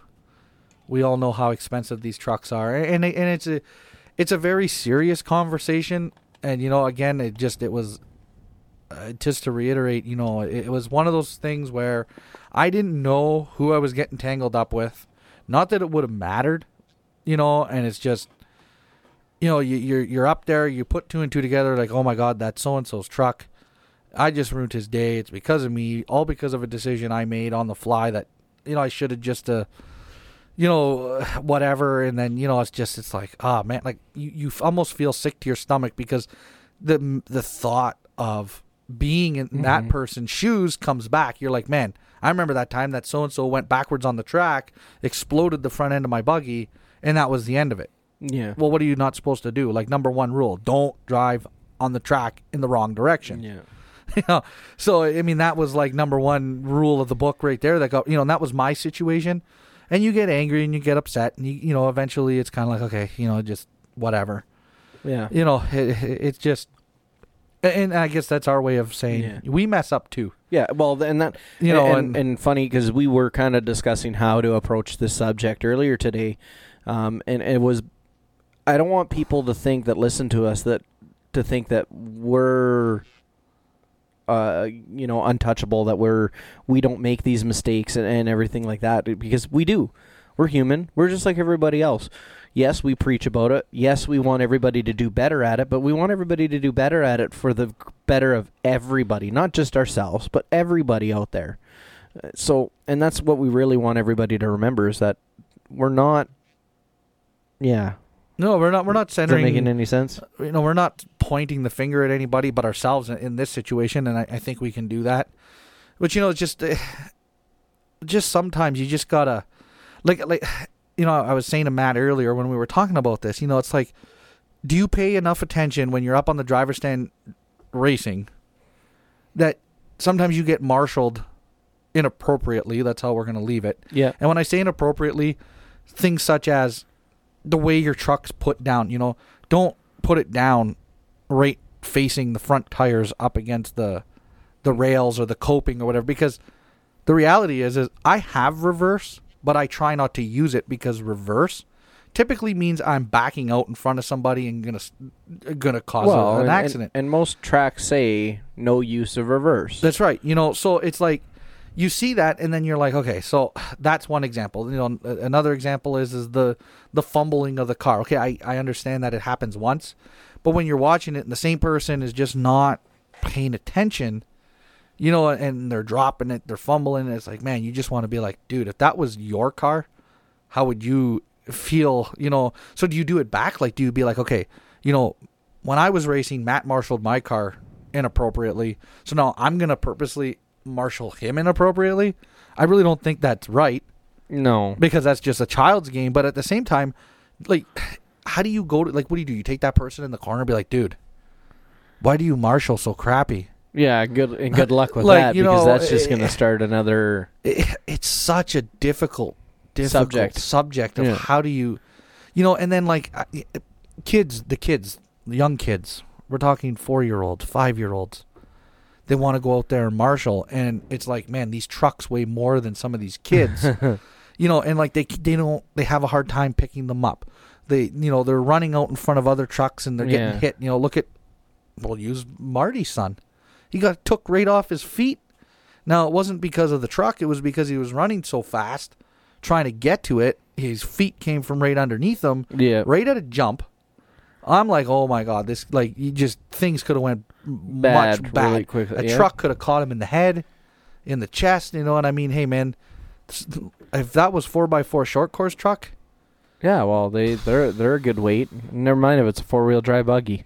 And I think that's part of the reason why we try to make sure in like a class like 4-wheel drive buggies, we keep the kids away from it. Yeah, as much as they want to help, and that's great. Kids want to get out there, they want to be part of it, and they want to help, but it's you can't have these kids getting hurt for something so not simple. Something like that. And then I think the other misconception too that really confuses things is the heats versus the mains. Yeah. And when you're in your heats, you're not racing. It's like NASCAR qualifying. Well, so there is a first, second, and third in heats. There is. There's a first through however many vehicles there are out there. And basically that first through whatever doesn't mean that you're You didn't. You didn't win anything. All you did You is in that first. yes, in that heat. In that heat, you were the fastest driver. And of course, I think for a lot of us, that's kind of bragging rights. It's like, hey, I went faster than you. And that's fine and dandy. But people have to remember that when you're out there qualifying, especially the way we do it, and Casey does it, we do it IFMAR. That means you have 5 minutes. When you cross that line, your 5 minutes starts. So there is going to be sometimes a difference between, because you know how I normally am. I normally start like 1 or 2 corners away from the start-finish line. Mm-hmm. Some other guys start on the opposite side of it and run the whole course before they go over. That's how I start most of mine. Well, so if I'm a faster driver than that person is, or say they're a faster driver than I am, for instance, well, I'm going to think I'm in front of them the whole time. But the only reason why I'm in front of them the whole time is because I started closer to the loop than they did. They might have a whole lap on top of me by the time it's done. And I don't think people understand that. It's like, well, I was out lead. Nobody passed me the whole time. It's like, well, unless you all started literally at the exact same spot and crossed the line at the exact same time, you're not on the same time frequency or time schedule. So you're running. Everyone hears this. You're running on your own time. You're racing yourself. And the other vehicles are just they're. You got to almost think of them like an obstacle that's out there. Yeah, they're out there doing the same thing. They're out there for themselves for their time. And it doesn't. I mean, all you're qualifying for is a position to start in the race. In the main, yeah, in the real race. Yeah. And yes, you want to start at the front of the pack. Now, I've seen some A-mains that the guy that's in the back goes all the way to the front because second, third, fourth, and fifth plow into first. The guy that starts first, the guy at the back of the pack, smart, stays back a little bit, lets them all get into their demo around, derby, yeah. and then literally threads the needle through them.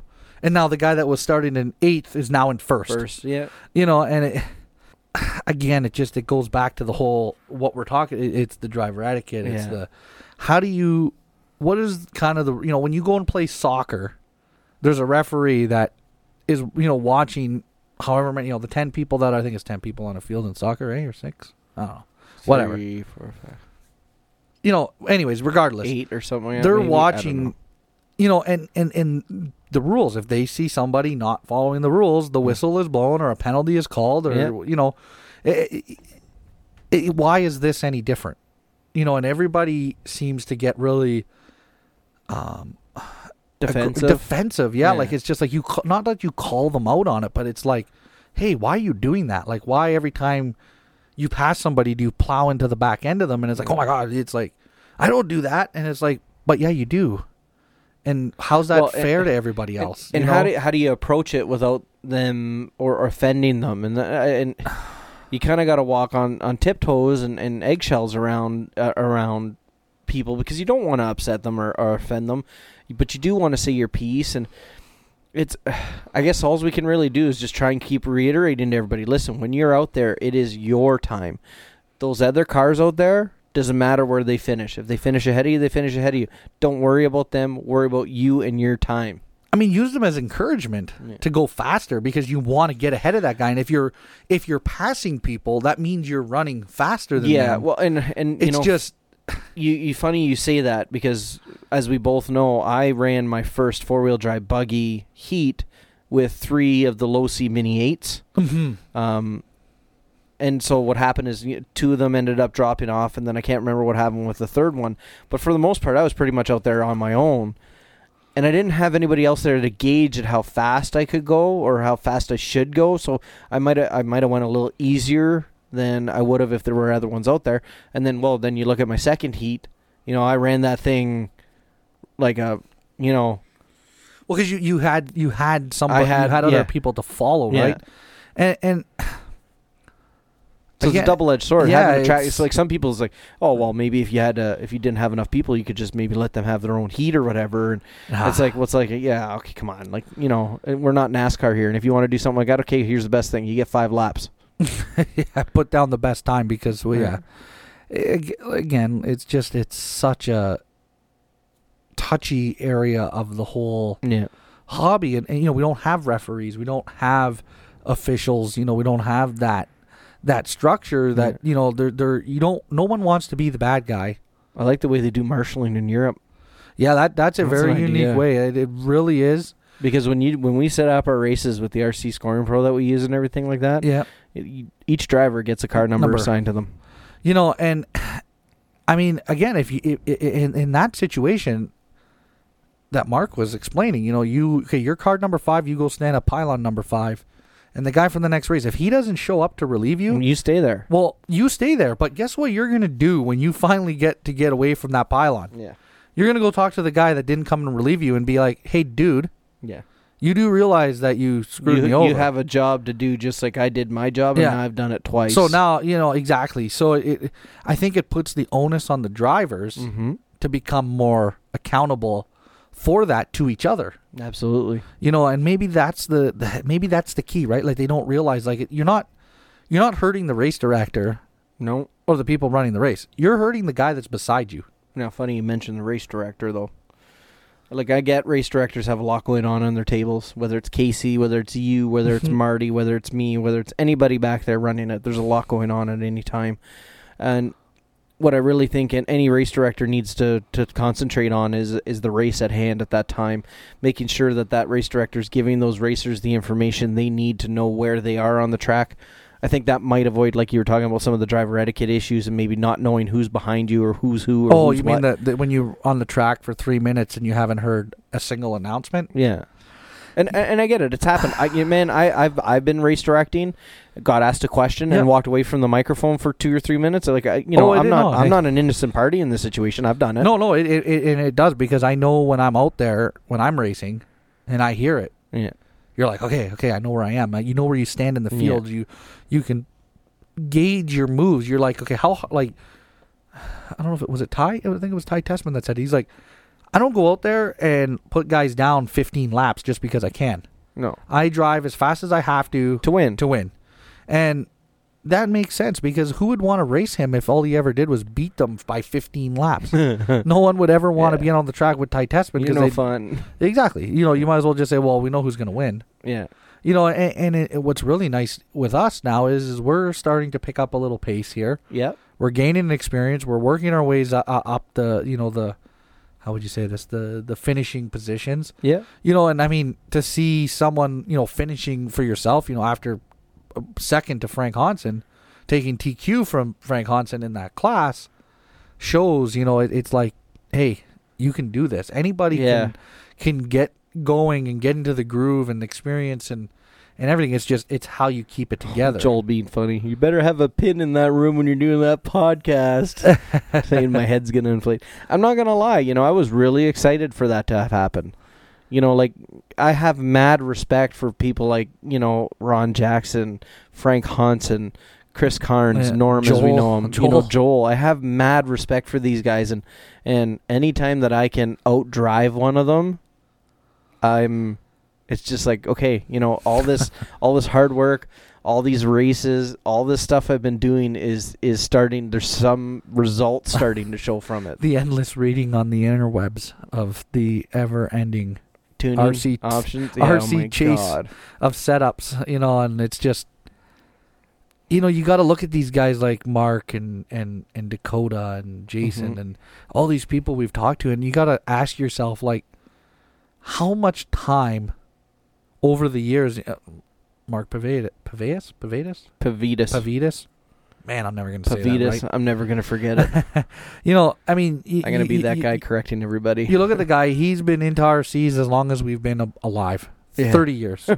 You know, and you got to ask yourself, in that 30 years, how much time has that guy spent dedicated to learning the setups, tweaking the motors? As you know, he has gone through the changes, the evolution, you know, the motors, the servos, the everything, the tire. I mean, the guy was part of creating a tire company to change the hobby. So he was part of the change. Never mind, now he creates tires, period. You know, and he has to adjust with, you know, and just like for us, all we've ever known is brushless. Yeah. And like the brush, but you know, we've never. What's a mechanical ESC? You ever see one of those? I've seen them, but you know, I've never physically handled one. But that's what I'm saying, right? You know, things like that, like it just, you know, technology has come so far in such a short period of time. The FM radios versus the 2.4 gigahertz. You know, the old radios. We see them, but we've never really dealt with them other than the odd person that shows up. You know, and it's just like, man, the evolution of everything that changes. Yeah. You know, and again, to take lines out of Mark's interview there, you know, the price of things in the years, the last few years has really, really dropped. You know, so you're making these RC vehicles more accessible to people that don't, maybe, it's not that they don't have the money, but they don't want to spend all that kind of money into a hobby versus, you know, so, you know, you've got trucks at entry points of, you know, $250 ready to run out of the box. And like the Traxxas Slash, like me and Matt talk all day long, pretty much. Well, not all day long, but when we get a chance through the day briefly, Yeah. you know, and, you know, we were talking briefly about the fact that when Traxxas came out with the Slash, it caught on like wildfire. And it was like its own class. Yeah. It was a game changer. You could go buy an RC for whatever they were, $300, $400. I have no idea how much they whatever were. they were. Let's just say they were $350. Nice round number. Sure.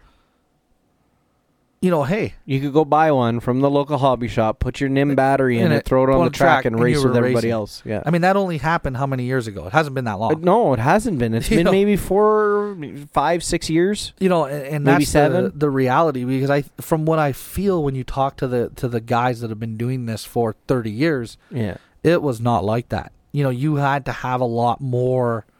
You just didn't decide, you know what, I'm going to go drive an RC car today. Well, Mark said it. You know, back in the day, it was you had to spend money on aftermarket parts Yeah. to make your vehicle competitive, to make it, you know, tough, to make it, you know, it's not. And I think that's part of the reason why we're seeing such a resurgence in 2-wheel drive buggy and 4-wheel drive buggy, because finally the manufacturers are making them where they don't break when you look at them funny. Yeah. Yeah. Now, I'm not going to say the 443's been perfect. I've broken my front set of front arms on it. But I haven't had some of the issues other guys have had with their 443s. Is it luck? Probably. We don't run as often. That's the other thing, right? I mean, if we were on the track 3 times a week, I'm sure. we'd be probably breaking 20 times the parts. You know, you know, and I think, again, and I'm trying to link this into our marshalling and driver etiquette conversation that we were having. You know, you've got so many more people that are into it for a different reason. You know, it's not just you know, like Mark was saying, you know, you had to really want an RC car. Now you got guys that are like, well, you know what, I'm going to try this out. You know, I'll go buy one for $300. If it doesn't work out, it's just kind of like you know, anything else that you've Got a leg cramp. Stop looking at me like that. Matt squirming in his chair here. It's just like, man, you're going to be all right. I have a leg Making me cramp. lose my train of thought. Sorry. You know, so it's just so different, you know. And I don't know, Jim, you got anything to say in this conversation? Matt muted you. No, I turned him down a little. I'm always listening, actually. Oh. Well, that's great. Well, what do you say we take a break and we dive into that conversation that we're going to get into the foam tire discussion. I just foam tires. Yeah. So stay tuned if you want to hear us talk about foam tires. And we'll be back right after this little break.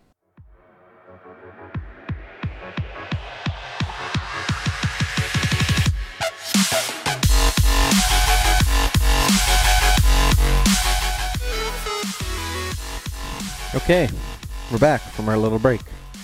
Jim has put his lovely children to bed. Look at him, Mike. Look at this guy. He's got his shades on. Snap a picture there. I'm Mike Medaglia right here. Who's Mike Medaglia? That guy. I don't know. I'm Medaglia. So, Mike Modaglia. What are you eating there, Jim? Peanut butter cup. Is that one of those 1-pounders that you buy at the gas station? Yeah, almost done. I just cut mine in 4s with a knife on a plate, and I eat it in quarters. so I just started getting kind of sick right now. Just wash it down with a Coke, Jim. Wash it down with a Coke. Oh, he's got a Pepsi. Pepsi. Sorry. Pepsi. How could I get that so wrong? So, basically earlier, when I was upstairs, when I come back down, you guys were having this conversation that I wasn't included in for the first part. And then we kind of started vibing on that whole subject. Well, I can just start the conversation over. Well, I'm getting there. Really? What? Do Go it. ahead. Do it. No, go ahead. No, I'm Oh, done. No, you want to be that I'm way. good. You know what? I'll turn my mic. There. My microphone. headphones on. How do you like that? Okay, yeah, I'm too much of a... He's such a girl. Anyway, okay. So, you guys are talking about foam tires and a few other things. So, Yeah, so- let's go there. So me and Jim were standing at the trackside there on Saturday, and we're talking about these foams. Gone Banana Racing Skins? Yeah, Mr. Gone Banana Racing Skids, Rick Seaford there on Facebook. Everybody can get a hold of him. Now, I want to say this before we start the conversation.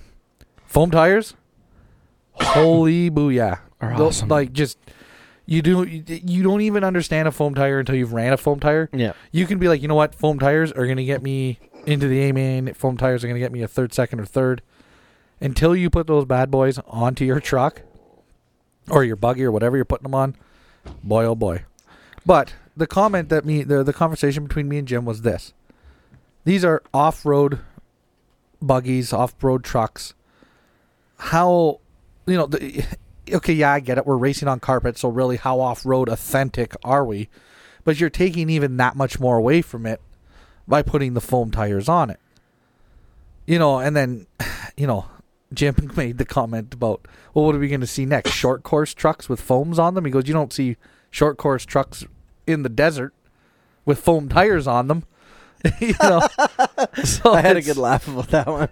But it's true. It's right. You don't see them running like the Baja 1000 with foam tires. You don't see them tire saucing their rubber tires there before they drop the thing on the sand, and and that was the conversation. So it's just clearly people are going foam tires and tire saucing, and even tire saucing their foam tires to get the competitive edge to win races. Yeah. And it's one of those things again. How do you police it? Well, for instance, at the Sioux RC Car Club, we just don't allow foam tires. And it keeps it a lot more even. Yeah, because everybody's got to run a form of rubber tire or not. And like I said to everybody that asked me, well, what would it take to be able to run foam tires? It would take everybody who has a two-wheel drive buggy to buy foam tires, to have foam tires, and say to the race directors and to the people that decide on rules and stuff like that, we want to be able to run foam tires. And then as long as all the racers are okay with it, then yeah, we could do that. But I don't think you're going to see that, especially at $40 a set. Now, $40 a set of tires is almost what you pay now for a set of tires anyway, like rubber tires. Yeah. But yeah, you know what I mean? Like I said, I bought them because Casey allows them to be ran. And for me, because I race at two different places like that, the wear on my rubber tires will dramatically go down because I'm only having to run them up here. Yeah. Exactly. What are you thinking, Jim? I don't want to play the game. I have nothing against foam tires, but I don't want to go buy them. That's all. Just me being stuck up. Well, there's nothing wrong with that, though. You have your own opinion on it. And I don't disagree with you about that. Is really, Jim's right. You shouldn't have to go and spend more money on tires just to be able to compete. Well, they're not even tires. That's the reality, right? Yeah. But if I want to be in the A-main, I need foams. So I'm not in the A-main, so I'm in the B-main. If everyone ran rubber tires, it'd be good. But you have the option to run both. Yeah. You should pick one. If we're going to run foams, I'll run foams. If we're going to pick rubber, let's run rubber. Well, I heard a few other racers even say that, maybe saying that make like a mod class where it's open motor, open tires, run whatever you want. Well, yeah, or that too. Separate the two classes. Well, foam, rubber. Well, yeah, that would, you know what I mean? In stock class, you could only run rubber tires and a, X motor and, X-turn motor and a blinky ESC kind of situation. And then mod, foam, and whatever you want. Whatever you want, right? Yeah. Do whatever you want. Well, that goes into the conversation that I kind of sprung up there at Casey's. I was reading an article, and I'm trying to find it here while we talk, and I will continue to look. Yeah, once I'm done talking, because I can't do two things at once. What's 2015 hold for the RC community? Right. And in that article, which I will find because I'm determined, they were talking about, what's 2015 going to have in store for RC? Well, one of the points was, buggies, two-wheel drive and four-wheel drive buggies are going to start to become the more popular class, bumping short course back down. And the other thing that they kind of touched base on was stock classes. And what do you do with people that are getting into the hobby that don't have a lot of experience? I was in that position. You know, I still consider myself technically to be, I wouldn't say I'm a novice, but I'm a beginner. Yeah. You know, I think we, you know, me, you, Matt, and Jim, you know, we're beginner to intermediates. You know, we don't have 20 years under our belts. We're not that you know, the guy that knows everything about everything kind of thing. And, you know, so they were talking about, you know, do you start maybe at a 21.5 turn class? You know, slow things down, give people the opportunity to really understand the mechanics and the steering and all the different parts of these cars. You know, and Matt, look at me and you, man. Yeah. Look at the endeavors that we went through with RC cars. Remember our nitros? I remember that 10 scale buggy you bought. What a man! pain The thing came out of the box. I don't even think a tank of fuel went through it. Oh no, it got broken in before I completely destroyed it. The spur gear. Yeah.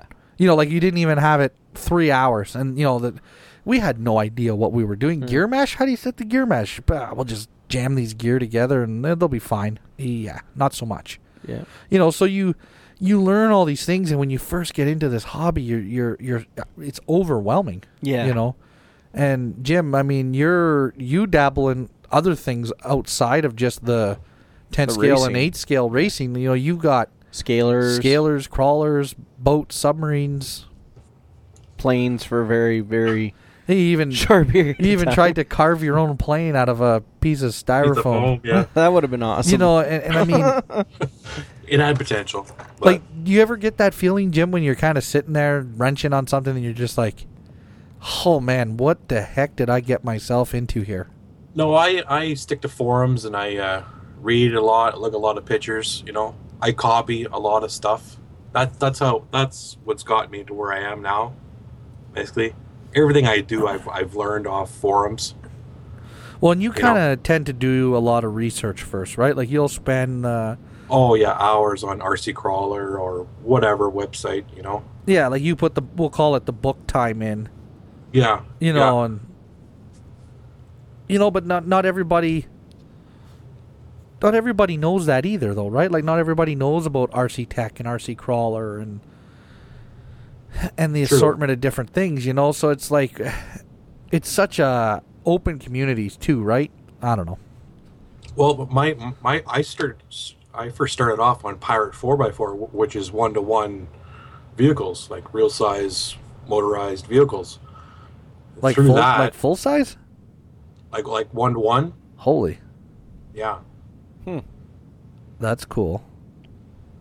So then what led you down the path of the RC stuff? Just certain guys on there. I said, "Oh, I made a model of your rock crawler. Next time you're at the event, can you sign this for me?" And here's a guy who had a model of the actual real rig. I was like, "Oh, that's so cool that guy had the skills to make that." And in the bottom, he had a link to RC Crawler. I go on RC Crawler and, you know, like, holy man, look at this stuff. And then ever since then, I was hooked. But like you said, gear mesh is huge. Yeah. Like when I first came racing at Casey's with Palumbo, I didn't know that you had to glue tires. Why would you want to glue your tires on the rims? You could take them off easier. Oil in the shocks? What? No, you don't need. There's a spring on there. I mean, I didn't know nothing. And I thought I did because all my rock crawling background, but the whole racing side of it, because in rock crawling, I always ran droop, right? So no oil, no spring, no nothing, right? And then, obviously, I had beadlock wheels. Well, I knew for racing, you don't want beadlock wheels because tire rotation and all that would be a bugger to control, especially because they're aluminum. So you just put the tires on the rubber, on the plastic wheel, and give her. Well, And when I showed up, oh my God, what an embarrassing thing. The thing was bouncing like it was a lowrider. Terrible. we call Jim the king of hillbilly. Yeah.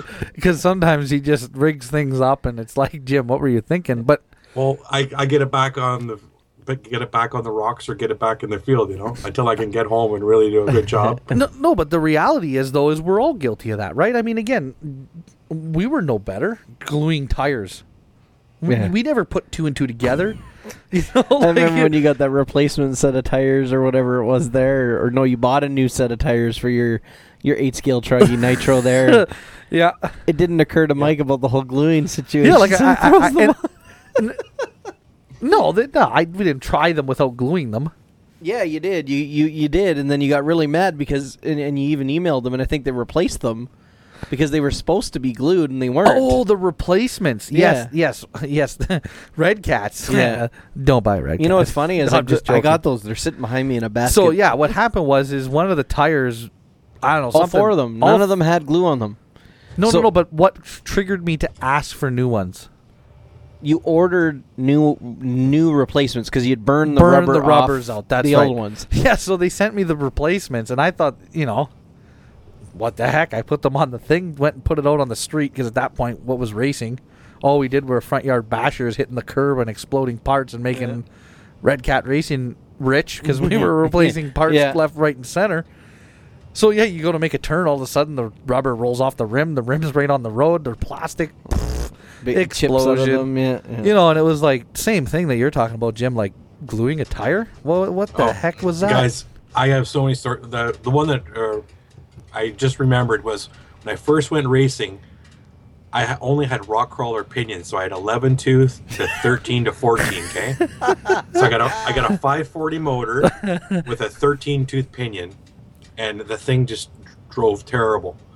The first guy to help me out was Ron Jackson. He knew what I obviously had a team associated at the time. Nobody can see you giving it a I thumbs know, down, but but I'll you tell guys can. everybody. That's all that matters. We'll do it again. So Matt he can take a actually picture. gave me a pinion to the right size. I think he gave me an 18 tooth probably, but he gave it to me, which was, you know how much pinions are, right? I mean, okay, it's $5-10, but that was awesome. Marty helped me with oil. Of course, the shocks weren't built right by my problem, so the oil just leaked right through. And then I felt bad that he's like, oh, you gave me that oil, and now it's leaking all over Casey's carpet. And then somebody else gave me glue for the tires, but I was like, oh, no, you don't need to do that. We'll do that later. But yeah, lots of stories. It's kind of embarrassing, but I'm here now, right? No, but you're awesome. But it's so true, right? And again, we kind of got lost our rant on the foam tires there. We totally went south here, but Yeah. it's one of those things. And again, it's when does it end, though, right? And that's something me and you kind of talked about with the foam tires. It's like, so what's next? Like, levitators, so that way you don't even need tires. The thing just hovers. Well, Like- like for Stadium Truck, the guys that were running the foams, they're lapping me. And Oh, and yeah. I'm no slouch out there, and I'm getting No. lapped by foam tires. So Yeah. for me to win that class now, I need foam tires.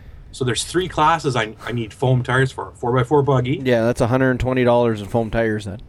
There you go. Yeah. But if we're all gonna run foams, let's do it. If we're gonna run both, then I'll always be third, or I'll always be fourth. Yeah. Yeah. No, I Is hear it you. fair? I don't know. Am I a better driver than that guy with the foam tires? Maybe. Well, no, but Maybe I am. Again, it's you know? it's that competitive edge, right? And it's Yeah. You know. No, I understand. I mean, you gotta do that to win, right? That's what race teams do. They gotta find that one thing, Yep. exploit it, and like why is Jimmy Johnson so good? Well, because if you look back, he's done this, he's done that. so Jim. So maybe go I ahead. have to do that. But right now, I don't want to pay to play the game because I'm kind of pissed off. I don't know why. Hothead or whatever. Well, no, but it is. It's frustrating. Why do you think me and Matt bought foam tires? The simple reality is if we're going to try to be competitive at Casey's, we have to have foam tires. Now, Frank Hansen is the exception in the 4x4 buggy. He did not run foams. No, but it's Frank Hansen, so he's in a different Well, class, right? Exactly. I mean, Different level. he's just got the experience behind him, And I'm sure that he's probably going to show up at the track with foam tires next month because, Well, he had them on his 2-wheel drive buggy. so. I'm gonna put Let's, some oil on that. Jim, I want to bring up some news that kind of was dropped there. I think it was last week. Okay. Adam Drake leaving TLR. TLR. That's huge. That's huge. That guy's been there since the double XT or whatever it was called. I think 20 some years. Yeah. Yeah. What do you think he's doing? Well, when you look at the last 2 years, what did he really do?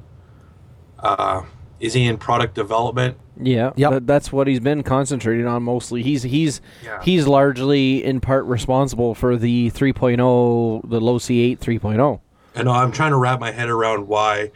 The only thing I can come up with is, that age-old thing is money. Maybe his contract was coming up. Well, I know I really don't know. a lot of the chatter on the internet has been going to Nova Rossi, still running TLR trucks, but just he'll be working for them, maybe on some motor development and whatnot.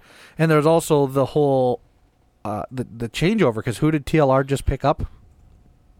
Mayfield. Ryan Mayfield, and right? that's I believe the Live RC article kind of said that Mayfield wasn't just going over there to just be another team driver. He was going over there to fill Drake's shoes. Well, that and was kind of take over his role. they were speculating, right? That wasn't confirmed, No. and it's not, because we reached out, or Matt reached out on To behalf Adam. of the MBM podcast, Yeah. Adam Drake, to see if we can get him on here and be like, dude, what's going on? Like, can you fill us in? And I haven't gotten nothing back, and I'm pretty sure that's intentional. I'm sure it he's is, because he obviously- can't say anything yet, and Yeah. whatever. And hopefully, when he can talk, we can be one of the first people that he does talk to. Yeah, that would be cool. Like when you think about it, he made Losi what it is today. Yeah, absolutely. absolutely. Those years when it was lean, it was always Drake this, Drake that. Still is till this day. Yep. But I don't know. I saw it posted the day that it kind of was leaked, and the internet was riddled with what's going on with Adam Drake. Yeah. People were like, holy Even my moly. reaction was, you got to be El crapping me, Yeah, it was just one of those situations where I don't think a lot of people saw it coming. That's a big divorce breakup right there. A lot of people didn't maybe put the Mayfield and moving over, as again, we're speculating. Is he taking over for Drake, or is he just on the race team? You don't know, right? So hopefully we get some clarification on that. Hopefully. It's just, yeah. Yep. I'm curious to wonder when it's... The other interesting thing that I saw popped up too was the Reedy coming out with a new bunch of line of servos. Yeah, competition servos and a better, not a better charger, but I guess a faster charger. Again, there's just kind of pictures again on Live RC, which is basically where I get most of my. I'm the same. Facebook and Live RC a lot of times, and that's why they're there. Though they're there to give the RC community the information, and by no means or stretch of imagination are we going to be the 4 leaders of news in the RC community. But you know what I mean. We definitely. But we do have Mr. Tunerman coming on, eh? Oh, I can't wait for that interview. So he's definitely going to have some insight to a lot of what's going on with the Associated Reedy situation. Yeah, I'm just Got a lot of questions about the buggies. Yeah, well, and like I said, in the brief little email conversation I had with him there, he was like, and don't worry, I will answer your question as to why plastic nuts. So I'm looking forward to that. It's just, I honestly feel, again, we had this conversation, Associated's kind of behind the game right now. Everybody else has kind of come out with a lot of newer trucks in some of these classes. Yeah, no, it's funny you say that because, going back to Jason Snyder, who we had on last week, I was watching some of his YouTube videos, and he kind of did one of his little, reviews or something like that about an SC 10.2, and he kind of pointed out that, the low C, the TLR 22, SCTE, and the Kyosho SC6, both obviously being able to be mid-motor platforms, Cavalieri still took an SC10.2 rear motor to win Worlds with it against those trucks. Like, those trucks were out when Cavalieri won the Worlds with it. So, you know what I mean? You can say, yeah, they're behind the times. Why are they behind the times? Because they're just not offering a mid-motor short course platform? Does that really classify them as being behind the times? Maybe I should have said that. In the 10 scale stuff, they seem to be really keeping up. Yeah, it's the 8 scale. It's the 8 scale stuff, you know. And I hope we can get, obviously they are working on an 8 scale prototype. You know, Cavalieri finished second with it at the Worlds where Ty Tessman won. So they're obviously definitely working on something. What are they working on is the question. And better yet, what's the kind of timeline are we looking at? Are we looking at this year? Next year? Those kind of answers are going to weigh huge on my decisions coming up here very soon. You know, like, I think we've found a solution for me. I just need to buy my kit and move electronics into it, donated by you for the first little while. But what do I go with? Like, you know me, I want an Associated so bad it makes me ill thinking about it, but I don't want to go and buy something that is going to be, quote-unquote, outdated come 6 months from now. Well, I think that any of the Associated 8 scale stuff kind of is already outdated, right? Like, it is. The RC 8.2 hasn't been updated in forever. Look at their Truggy platform. The Truggy platform even hasn't had an electric update to it. Yeah, you have to buy the nitro and then buy the kit to convert it to electric. Exactly. So, yeah. I don't know. I guess we'll just leave it with that. That's something to stew on. Of course, we want to make a shout out to, obviously, Casey at KC Hobbies and Raceway. Thank you for giving us summer to race. Thank you for providing us with parts and stuff like that when we need them. We do appreciate everything you do for us. Of course, shout out to Gone Banana Racing Skins for giving us some awesome foam tires that performed excellently at our last race for me and Mike.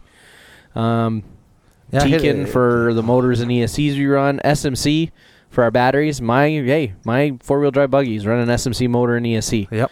So no knocking on that stuff either. So I don't know, Jim, you got anything else? No, I'm good. All right, well, we'll be back at this thing again, I think, on the 2nd of February with Tim Tunerman. So until then, you guys have yourself a good one, and thank you for supporting us. If you got any feedback for us, hit us up on Facebook or send us an email, mbmpodcast@gmail.com.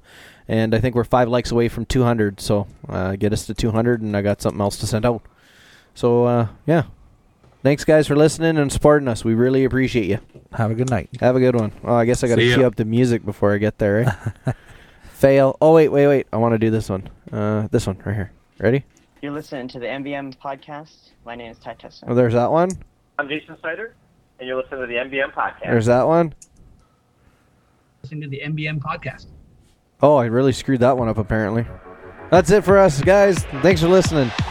We'll talk to you after, Jim.